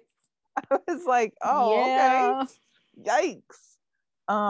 So then Bailey, like at the end of the episode, Bailey comes into John's hotel room, and like she hugs him, and he's in pain, but like he can take it until he can't, because I mean he wouldn't turn away her hug. And so he's like, aren't you supposed to be in bed? And she's like, yeah, scoot over. So they like share a hospital bed, and yeah, they are just like one cute banged up couple. Like they really were. They were quite the pair. Like they were going through it. Yeah. And they probably will next episode. I don't know, because I don't know how far the time jump is from this episode to the next. Oh, that's true. So well, because John has to be up and running around if he's going out with Angela on the field, And we know that he is he's fine, because we did see him in the promo. Yeah. I would assume. I don't know, because we didn't see Bailey in the promo, so I don't know if Jenna is in that episode. But we know she's in a Christmas episode, because there was a behind the scenes photo of them. Well, them like eating out, but there was Christmas decor around there. So yeah, maybe we'll get two holiday in the themed episodes. I don't know. the Rookie does time jumps, but I mean, this one has to be a time jump of some kind. Yeah, So, of course. I don't know where they originally like started before they jumped in time. So like I don't know what season it is anymore. Like I mean I know they just had Halloween, so Oh. obviously it's fall, but like I don't know where they started from before that, you know what I mean? So yeah. Like if they started like middle of October or whatever. yeah, like I don't know. Yeah, their timing is weird because like the rookie year is like a year. Like the rookie period is a year. But like that spanned across like 3 seasons or 2.5 seasons. So is it like every other week is a new case for them that we're seeing? Like I don't know. It's weird. Yeah, I don't know. Yeah. But anyhow. So then at the very end of the episode, and I was saying this before we started recording, this was like a little Hallmark movie moment for me. It was kind of cheesy but kind of cute. Bailey like looks up at John and she's like, "You got him," and he's just like, "Told you I would." And then she's like, "Oh, I don't know what's worse, like I told you so, or empty promise." And yeah, it was just like, it was cheesy. It was kind of cute. Like he smiled. I don't know. And then they were both in the hospital bed, like banged up. Like I don't know. It was cute. Yeah, just hugging it out. Yeah. Where do you stand on Bailey? Do you Oh, like you're her just or not asking? like her? Yeah. I like her. I've been seeing so many people on Twitter though that are still like suspicious of her.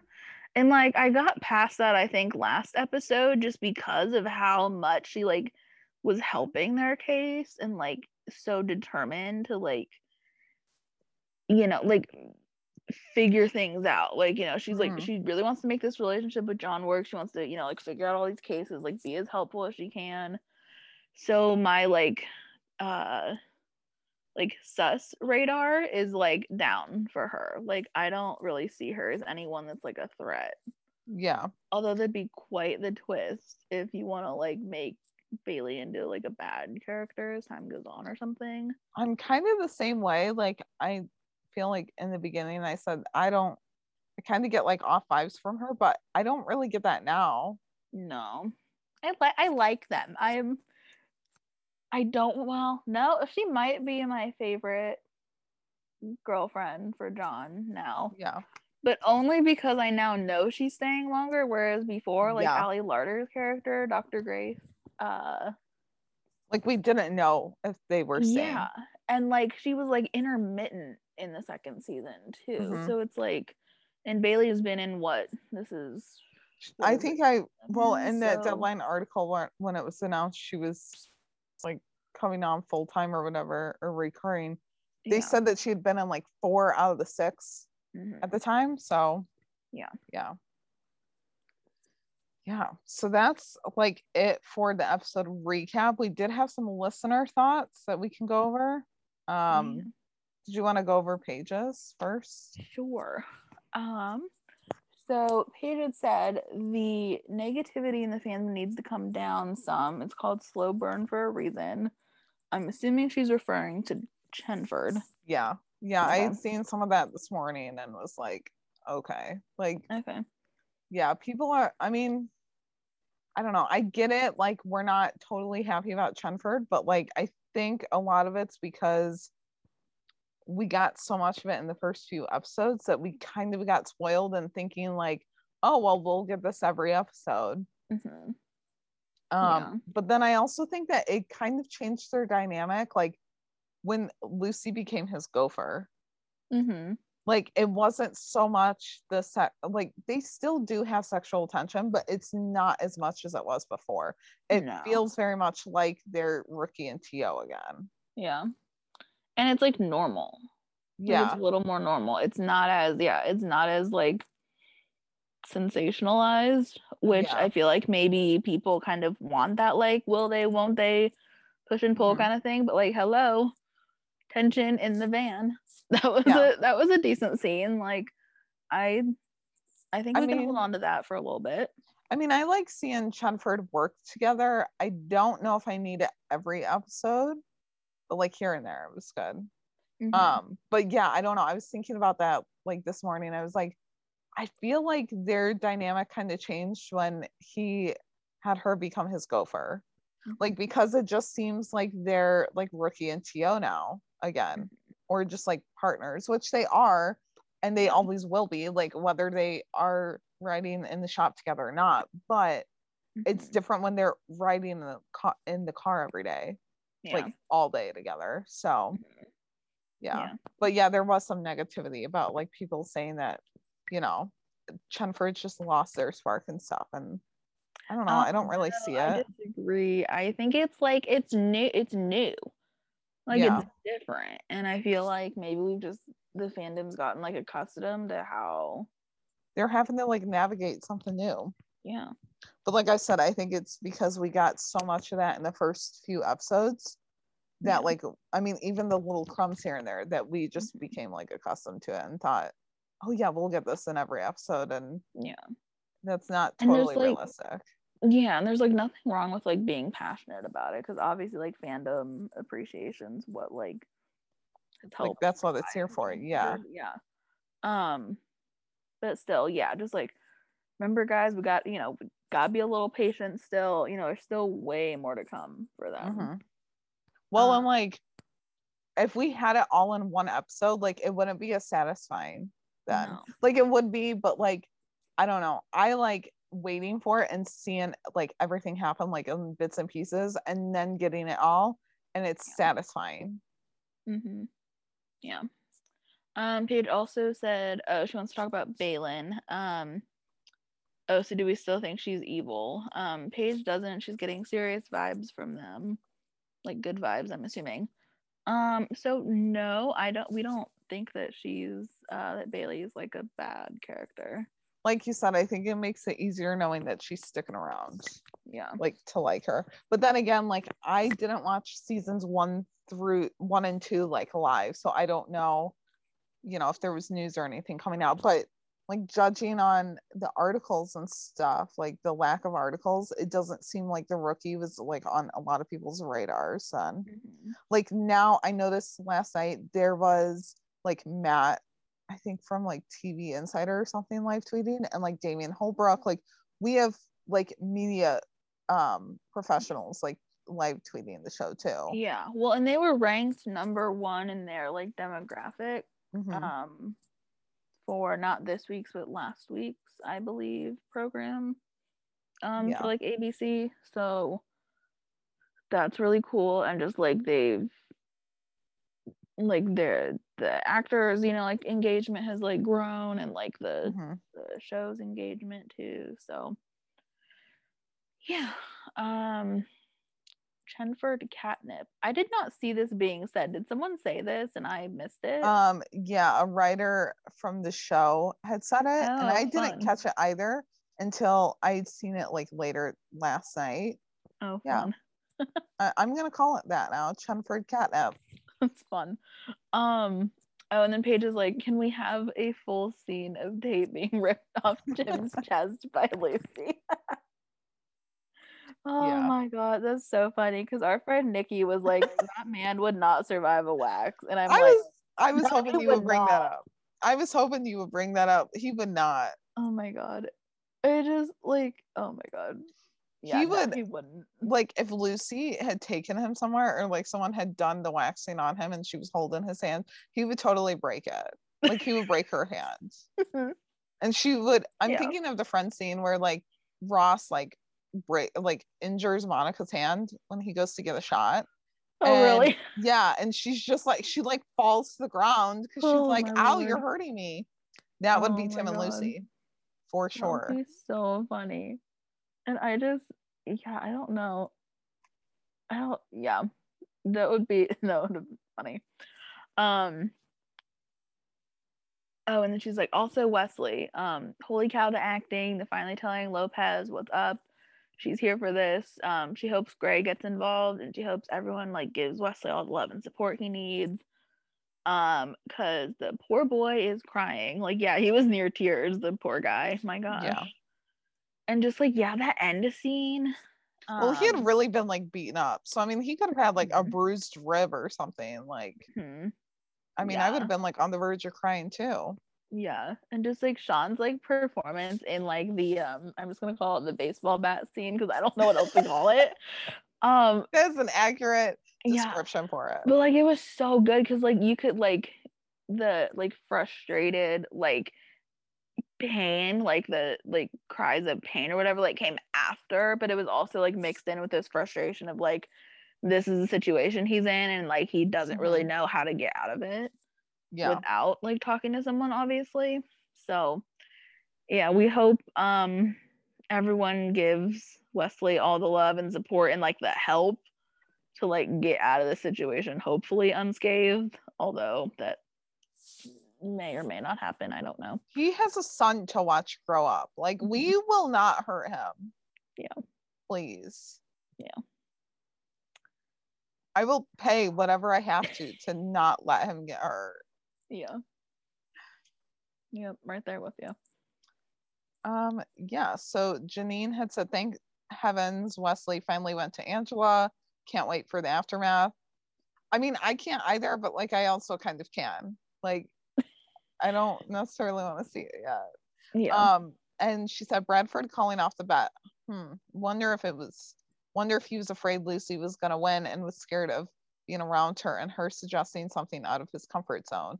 He wouldn't be able to hide his feelings. Yeah. I mean, I don't know. I guess I didn't really think much of it, like him calling off the bet. I mean, I thought it was definitely, I was surprised by it because it was a little bit like not necessarily out of character because like I had said earlier, they kind of both have like impacted each other and how they act now. But just like maybe because like even he was like, well, if that's what you need to hear, then sure, like I'll say that. Like if that's, you know, what would make Lucy kind of agree. I don't know though, because if she did like win technically, then yeah, it would have been gone back to the she could have picked something outside of his comfort zone. And I know people on Twitter were kind of running with the like fanfic-esque like idea of, you know, like what if it's like a date but not a date type thing.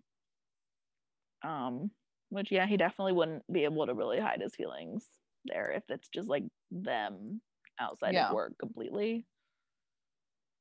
So I don't know. Yeah. So then Janine also said John is one tough MF. He is. I mean, to like hobble around a warehouse hurt and like with pepper spray in his eyes. Yeah, I mean, he deserves some kind of an award for that. Yep. And she said Bailey and him are so cute together. I love them. Yeah, they are cute together. And then she also said she loved Angela and Harper being there when John woke up. That was adorable. Yeah, it was nice because like John was there for when Nyla was in the hospital. Well, and so was Angela. Like they all worked together.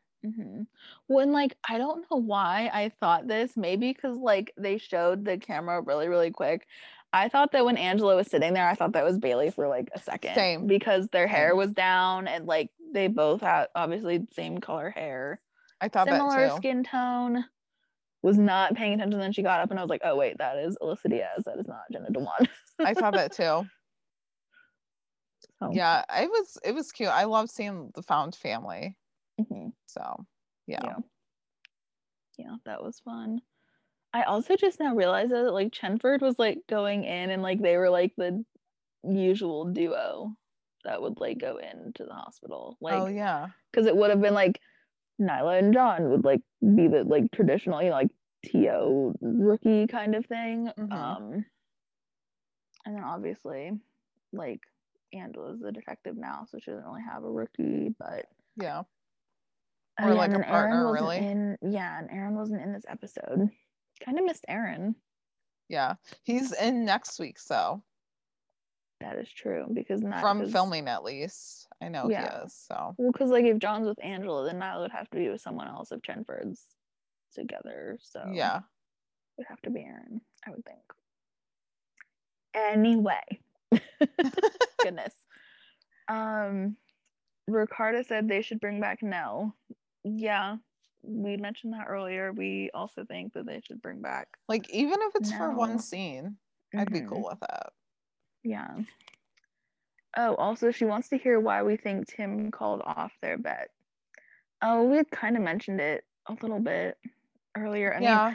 I could probably go on a whole Tumblr rant, as I sometimes do, with like why. There are probably various reasons why, but just like, I really just think it's like he kind of saw that like she was turning into him a little bit with like being competitive, and like he knows her so well and well enough to be like, that's not really how she usually acts with things. So it's Yeah. just like, let me like, pump the brakes on this and like see Yeah. if I can get it called off. I don't, like I said, I don't know. I didn't really like think too much about it. I mean, when he was like, that's not really how policing should be done, I was like, okay, so he's getting his priorities back in line. I mean, I guess like he's taken away the playful aspect of their like friendship by taking away the bet, but also like, yeah, I mean, you can't be like horsing around on the job, but like also if they're doing their job, I mean, they're getting the penal codes, but then again, if they're wasting time looking for that, then I can see why. Plus, Tim's a sergeant, like he has to like, be like, I don't know, on top of his game. So yeah, I don't know. I guess people were alluding it to being Chenford feelings, and I don't know. I guess I just thought of it more as like, oh, Tim just wants to like make sure that he's doing the job right. Yeah, But like he's doing the job right, and then that Lucy's still kind of in check too. Like, yeah, not so much like romantic feelings, but just like they know how the other like works. yeah, like, in the job. So I feel like that was maybe more it. I don't know. The Chenford highlights. Yep, Lucy checked out Tim in the van. Yep, yeah. she did. She like looked as he got out, and then like looked back for a second, and then looked back out at the van again as he got out. And I was like, okay, Lucy, you are not subtle. I know I But that is mentioned it okay. before. Lucy's high pony was amazing, but like Lucy's hair was just flawless. Like the waves and the high pony and like the wispies out. Loved it. Loved So it. good. So good. Moment of appreciation for, I should have tweeted that. I hope you tweeted that about Lucy's ponytail, because I did not, because I was too I busy didn't. fangirling over Angela's like her sleek hairdos, and like the half Yeah. up style was gorgeous, and just like the outfit, they're just killing all these people, like just dressing to the nines. Cast, my gosh. And I like how like their wardrobe is a little bit more like fancy. Like Angela's always is. She's always got a blazer on. Like other cop shows, and I think it has to do with like where they're based. Like because LA is going to be a little bit more fancy. Like SVU, they're all wearing blazers and suits. Like minus Finn maybe. And the new guy. Like the guys don't really wear suits, but like the girls will wear blazers and blouses and like heeled boots. Like that's New York though.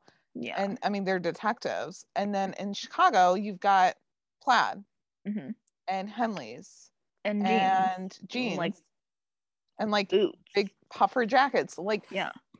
Well, obviously right now because it's getting cold, but yeah, so I think it just depends on like where they're at.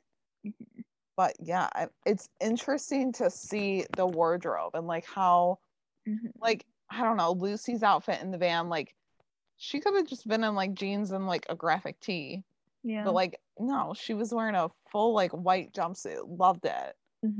And Angela's been wearing a lot of graphic tees, so but I mean, like, you're gonna hate me because it took me forever to even tweet about Wesley in a suit last night. I did. I think I beat you to the punch on that one. I almost was did. like, "This is for Jennifer." I should have put that. You but I did. felt very you And when I I was don't know tweeting that. why. I think I was just like well, I was like lagging behind with my live tweets. So that could have been it. But yeah. Yeah. So it was like fake fan here, clearly. Yeah. Yeah, so Lucy definitely checked him out. Tim called Lucy by her first name in the hospital. Yeah. I feel like he does that more when he's like trying to get a point across to her. Yeah, for sure. At least in season 3 anyway, he's done that. Yeah. So she wants to see more Nyla and Angela screen time. Yeah, definitely. I would love more of that duo. I feel like every episode of the podcast that we do, we just like talk about what we want more of.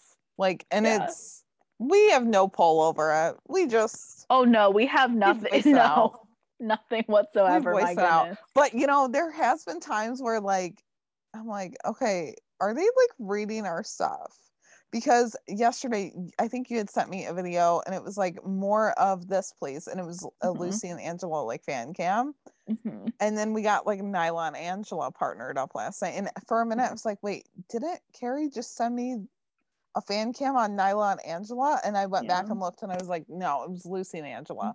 But we are getting more girl power. Yeah.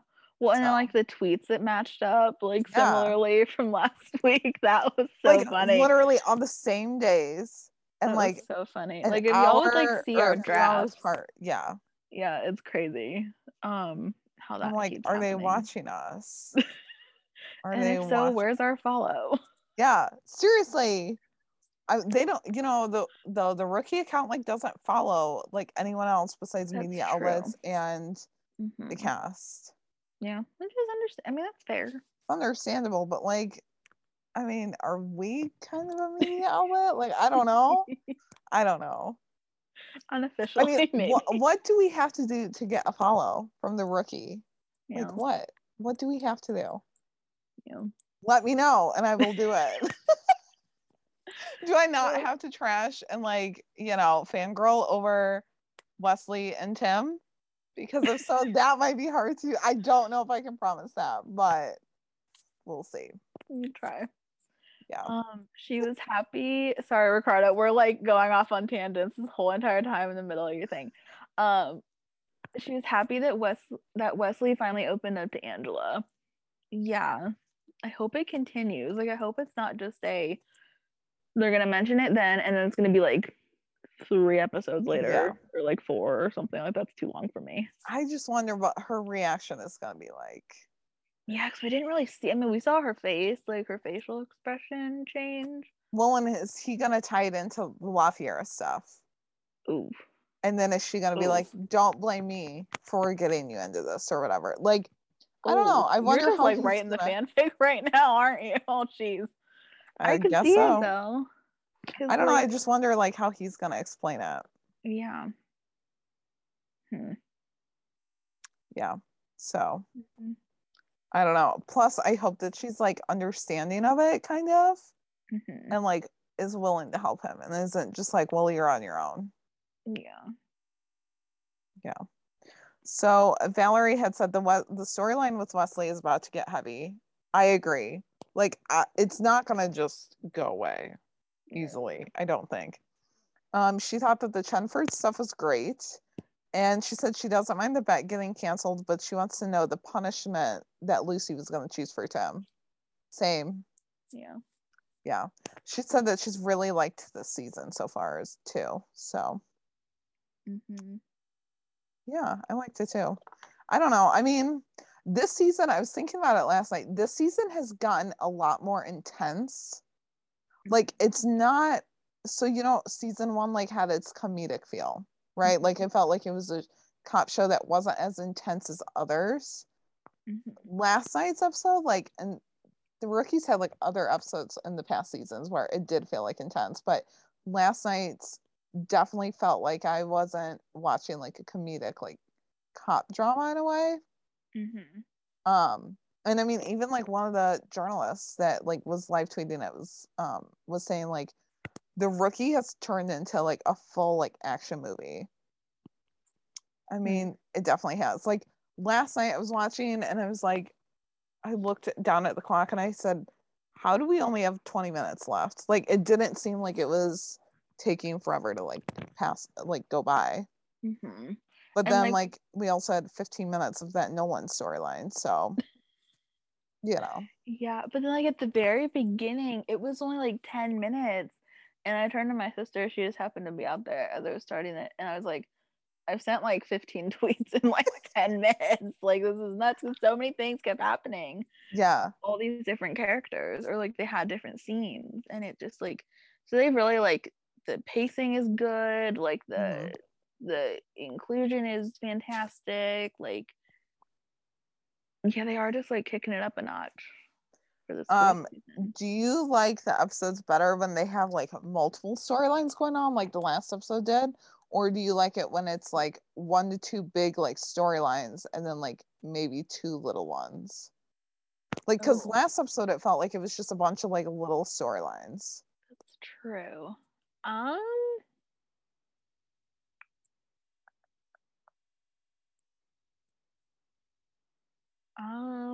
It depends, because like, as long as it does the like storylines like service, then like I guess I don't really care like what order they're in, or if one is, you know, smaller than the other. I guess I'm used to the traditional like what is it, like A and B or ABC plots, and then like, you know, C is the side plot, or, you know, B is the side story for one of them or something. I'm kind of used to that with all of my shows, but then I've also seen shows where sometimes it feels like just like a run-on episode or like a run-on storyline. Yeah. So like I they're enjoy only focusing on that one. Yeah. So like, and while that's like fine, like I know there's character centric episodes. I kind of like that they split things up and give time to different characters and stuff. How about you? I don't know. I like when there's like multiple different storylines going on, but I wouldn't want that all of the time with The Rookie. Like, because it does just get to where it's like, wait, what is going on? Especially because like their cases don't always like go for the entire episode. At least they did it in season 1. Like, whereas in season 3 now, I feel like their cases aren't just going on for the entire episode. They're going on for multiple episodes. Like this episode was definitely, it felt like it should have been like a part 2 to the last week's. Like, it felt like they should have just named it like part 2. But yeah, I don't know. I like the multiple storylines like more than like the 3 maybe, but I also wouldn't want that every week. I like how they change it up. They have a good mix of it. Yeah, that is true. All right. So, Shalev said Wesley finally telling Angela, like that was a good moment. Yeah, I'm glad. I still kind of want Gray to like be involved somehow though. I don't know why I was so like dead set on Wesley just like going to Gray. Obviously he would tell Angela she's his wife, for crying out loud. Like, I don't know why that like went right over my head. Because like that makes the most sense. Yeah. For him to tell her. Why Tim called off the bet at the end and Baylan in general. Oh, like, so what do we think about it? Or just like, what do we think about? Which we've kind of already went over. Yeah. And I mean, I'm still surprised by how much I like Baylan. I'm also surprised by how long that name has stuck around. Like, same. You guys, like, oh my gosh, like people. The Rookie fandom really commits. To this commitment, and just like, we haven't seen Brolin in a while, and like I need it back. Miss them for sure. Manifesting that for next episode, even though it's already been filmed. Or like mid-season finale of like Brolin or something. That'd be interesting. Oh my god. Okay, so like imagine if they did a Secret Santa at the district, and like instead of Lucy getting Tim, like she would still get him a gift anyway. Oh, for sure. Like, because hello, why not? She would get gifts for everyone, even if they weren't her Secret Santa. Imagine John getting Tim something, and Tim opens it and he's like confused, and he's like, what is this? And then like John explains it and he's like, well, that's stupid. So he just like throws it down or like leaves it somewhere. That would Oh be my the God. Brolin scene that I would like be here for. Yeah. I could just picture Tim tossing it into the trash and And like John's rolling just his like, eyes. yeah, and John's just like, okay, sorry. Good Like, talk. yeah, good talk, exactly. Oh my God. Oh my gosh, yes. Or like, and then John would just probably like go over to Lucy and be like, what did I do wrong? Yeah. And watch Lucy be like, well, here's what I've learned. Yep. Just like tell him all the secrets to how to get like Yeah. on Tim's good side or something. Oh my God, I would love That would that. be I need that hilarious. now. I do too. Or just like, who would get Smitty? Could you imagine? Nyla. I feel like Nyla or Aaron. Oh my And God. Aaron would be like, yeah. I don't know what to get him. And everyone, like, you know, he goes to everyone for help and they're like, good luck with it because we don't even know. Mhm. Okay, Yeah. I know that we've talked about like fanfic ideas, but like this one, can someone please write this holiday fanfic? Man, oh man, I just might have to. If nobody else does, I might. It's so funny. Well, no, because I'm thinking back to that. I think it was the HomeCon video that the cast did, and like everyone was commenting about like Eric's wine or something, and then that led to like this Secret Santa or gift exchange, like white elephant thing that they actually did, like amongst the cast or something. And everyone was saying like who got who and who gave who what gift and all that. And now I want to go watch that.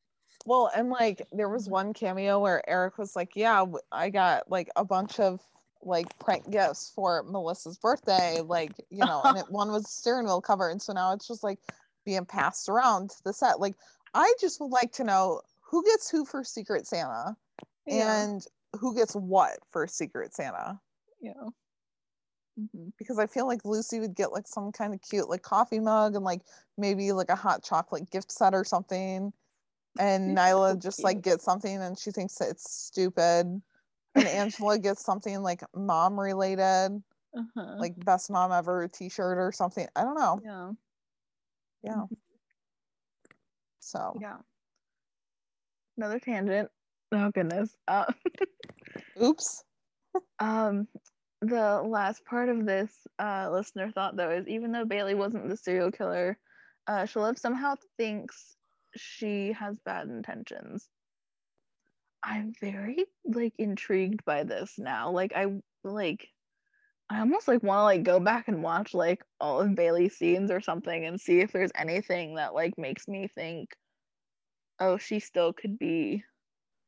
Yeah. I mean, I'm just interested to see like what other people see in it because I don't. Yeah. I want to know, maybe we can like pose that question or something at some point. Like what is making people think Bailey is so malicious?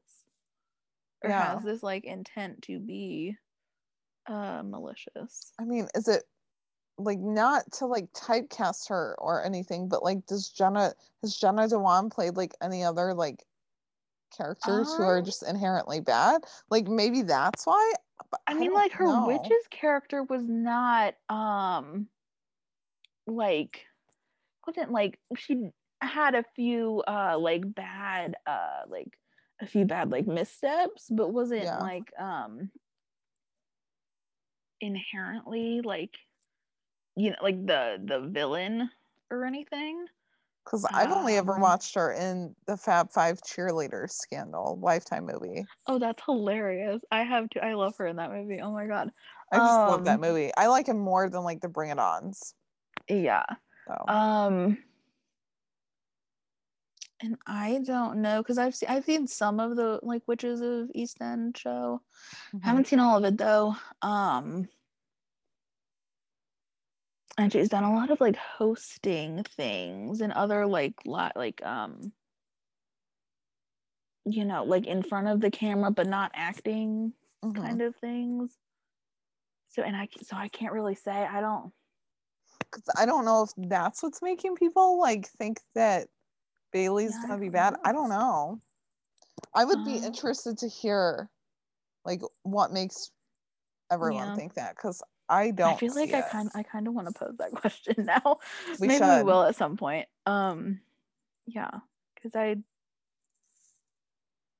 maybe it's just because like I don't know if anyone wants to know like how Nolan would react to it, because he's so quick to see the good in everyone, you know. So like that would really throw him for a loop. I feel Well, like. and that could be why people are thinking that, because like he's the main character of the show, so like something has to be wrong with this relationship, right? Like his others haven't panned out, and like he does see the good in everyone, so like what is he not seeing in her? And it That definitely I would be could a see. plot twist. I could see them like also kind of turning her like dark all of a sudden. But I don't know. I still don't see it. Yeah. But that could just be me. So. Yeah. So Victoria had said that Nolan became the superhero during this season 4 of The Rookie, and half of that episode is only with him. Yeah. I mean, like 15 minutes. It went on a little bit too long. Yeah. And like, but it also would have felt very weird if it was just like, oh yeah, no one had like shot him. Like, no. Yeah, like they I felt like to fight it out a little bit. Yeah, definitely. Exactly. Delaney had said, don't know if it's too late, but I would love to hear why you think why Tim called off the bet. Oh man, I didn't realize this was going to be such a like hot topic. People are concerned about the Chenfords. Apparently. I mean, I don't blame them, but yeah. I mean, I guess okay, like so if you looked at Tim's like just as a character, like big picture. God, I'm getting so like analytical about this. What is wrong with me? This is why I shouldn't talk on this. This is why I wanted you to talk about Chenford, though. Oh God. Okay, good. Hopefully I didn't disappoint everyone. But like, okay, so if you look at it like big picture, right? So you have like season 1, Tim is like such a hard ass and like, you know, ass hat half the time. And then like season 2, you know, he's gotten, you know, he's opened up more, like he has, you know, relationship with Rachel, he's, you know, being, you know, nicer to Lucy, all that stuff. Season 3 obviously got the whole you know, like he's just being like definitely like more softer with her and stuff. And so I feel like if you look at it, like I had said, and I feel like I'm just like a broken record at this point, but like he, you know, like they've impacted each other, and like some of their characteristics or like personality traits have kind of like woven their way into the other's like life and like behavior and like and so I feel like that's maybe why. And I'd also mentioned it earlier about how Tim just I think knows how Lucy usually does the job, and like she focuses on the people that she interacts with. She focuses on the emotion. She focuses on the heart of everything. Like, I mean, he literally gave her the compliment of like, you know, oh my God, what is wrong with me? The season 3, you know, the you see the good in people, so much so that he has to show her that the world's like a scary place. So like she's the, you know, the morally good out of the two. Yeah, like she's like the sunshine. And I mean, everyone always says like he's like the grumpy in that like trope, but like he's like the one that like I've seen somewhere else there's like sunshine and like sunshine protector. Like he's the sunshine protector. Like he knows like who she is as a person, and so like I'm getting so animated. If y'all could see like my hands are moving everywhere. I'm ridiculous. Anyway, but like he knows like who she is and like how she does things, and so I feel like he just kind of saw, oh shit, like she's kind of getting a little carried away, like let me, if I call this off, is she gonna be like completely like push back against it and be like, what the fuck is the matter with you? But no, she was like understanding and still like was able to see it from his side. So I feel like he just doesn't want her to get too carried away. That is my semi-short answer. And Valerie had like replied to Delaney's tweet and said that the writer of the episode like said Tim didn't want to play games at the moment, like because no one was put into the hospital. Maybe Nolan or maybe Tim just like that kind of like made him remember that they're not playing games here. Like they have to be serious about their jobs.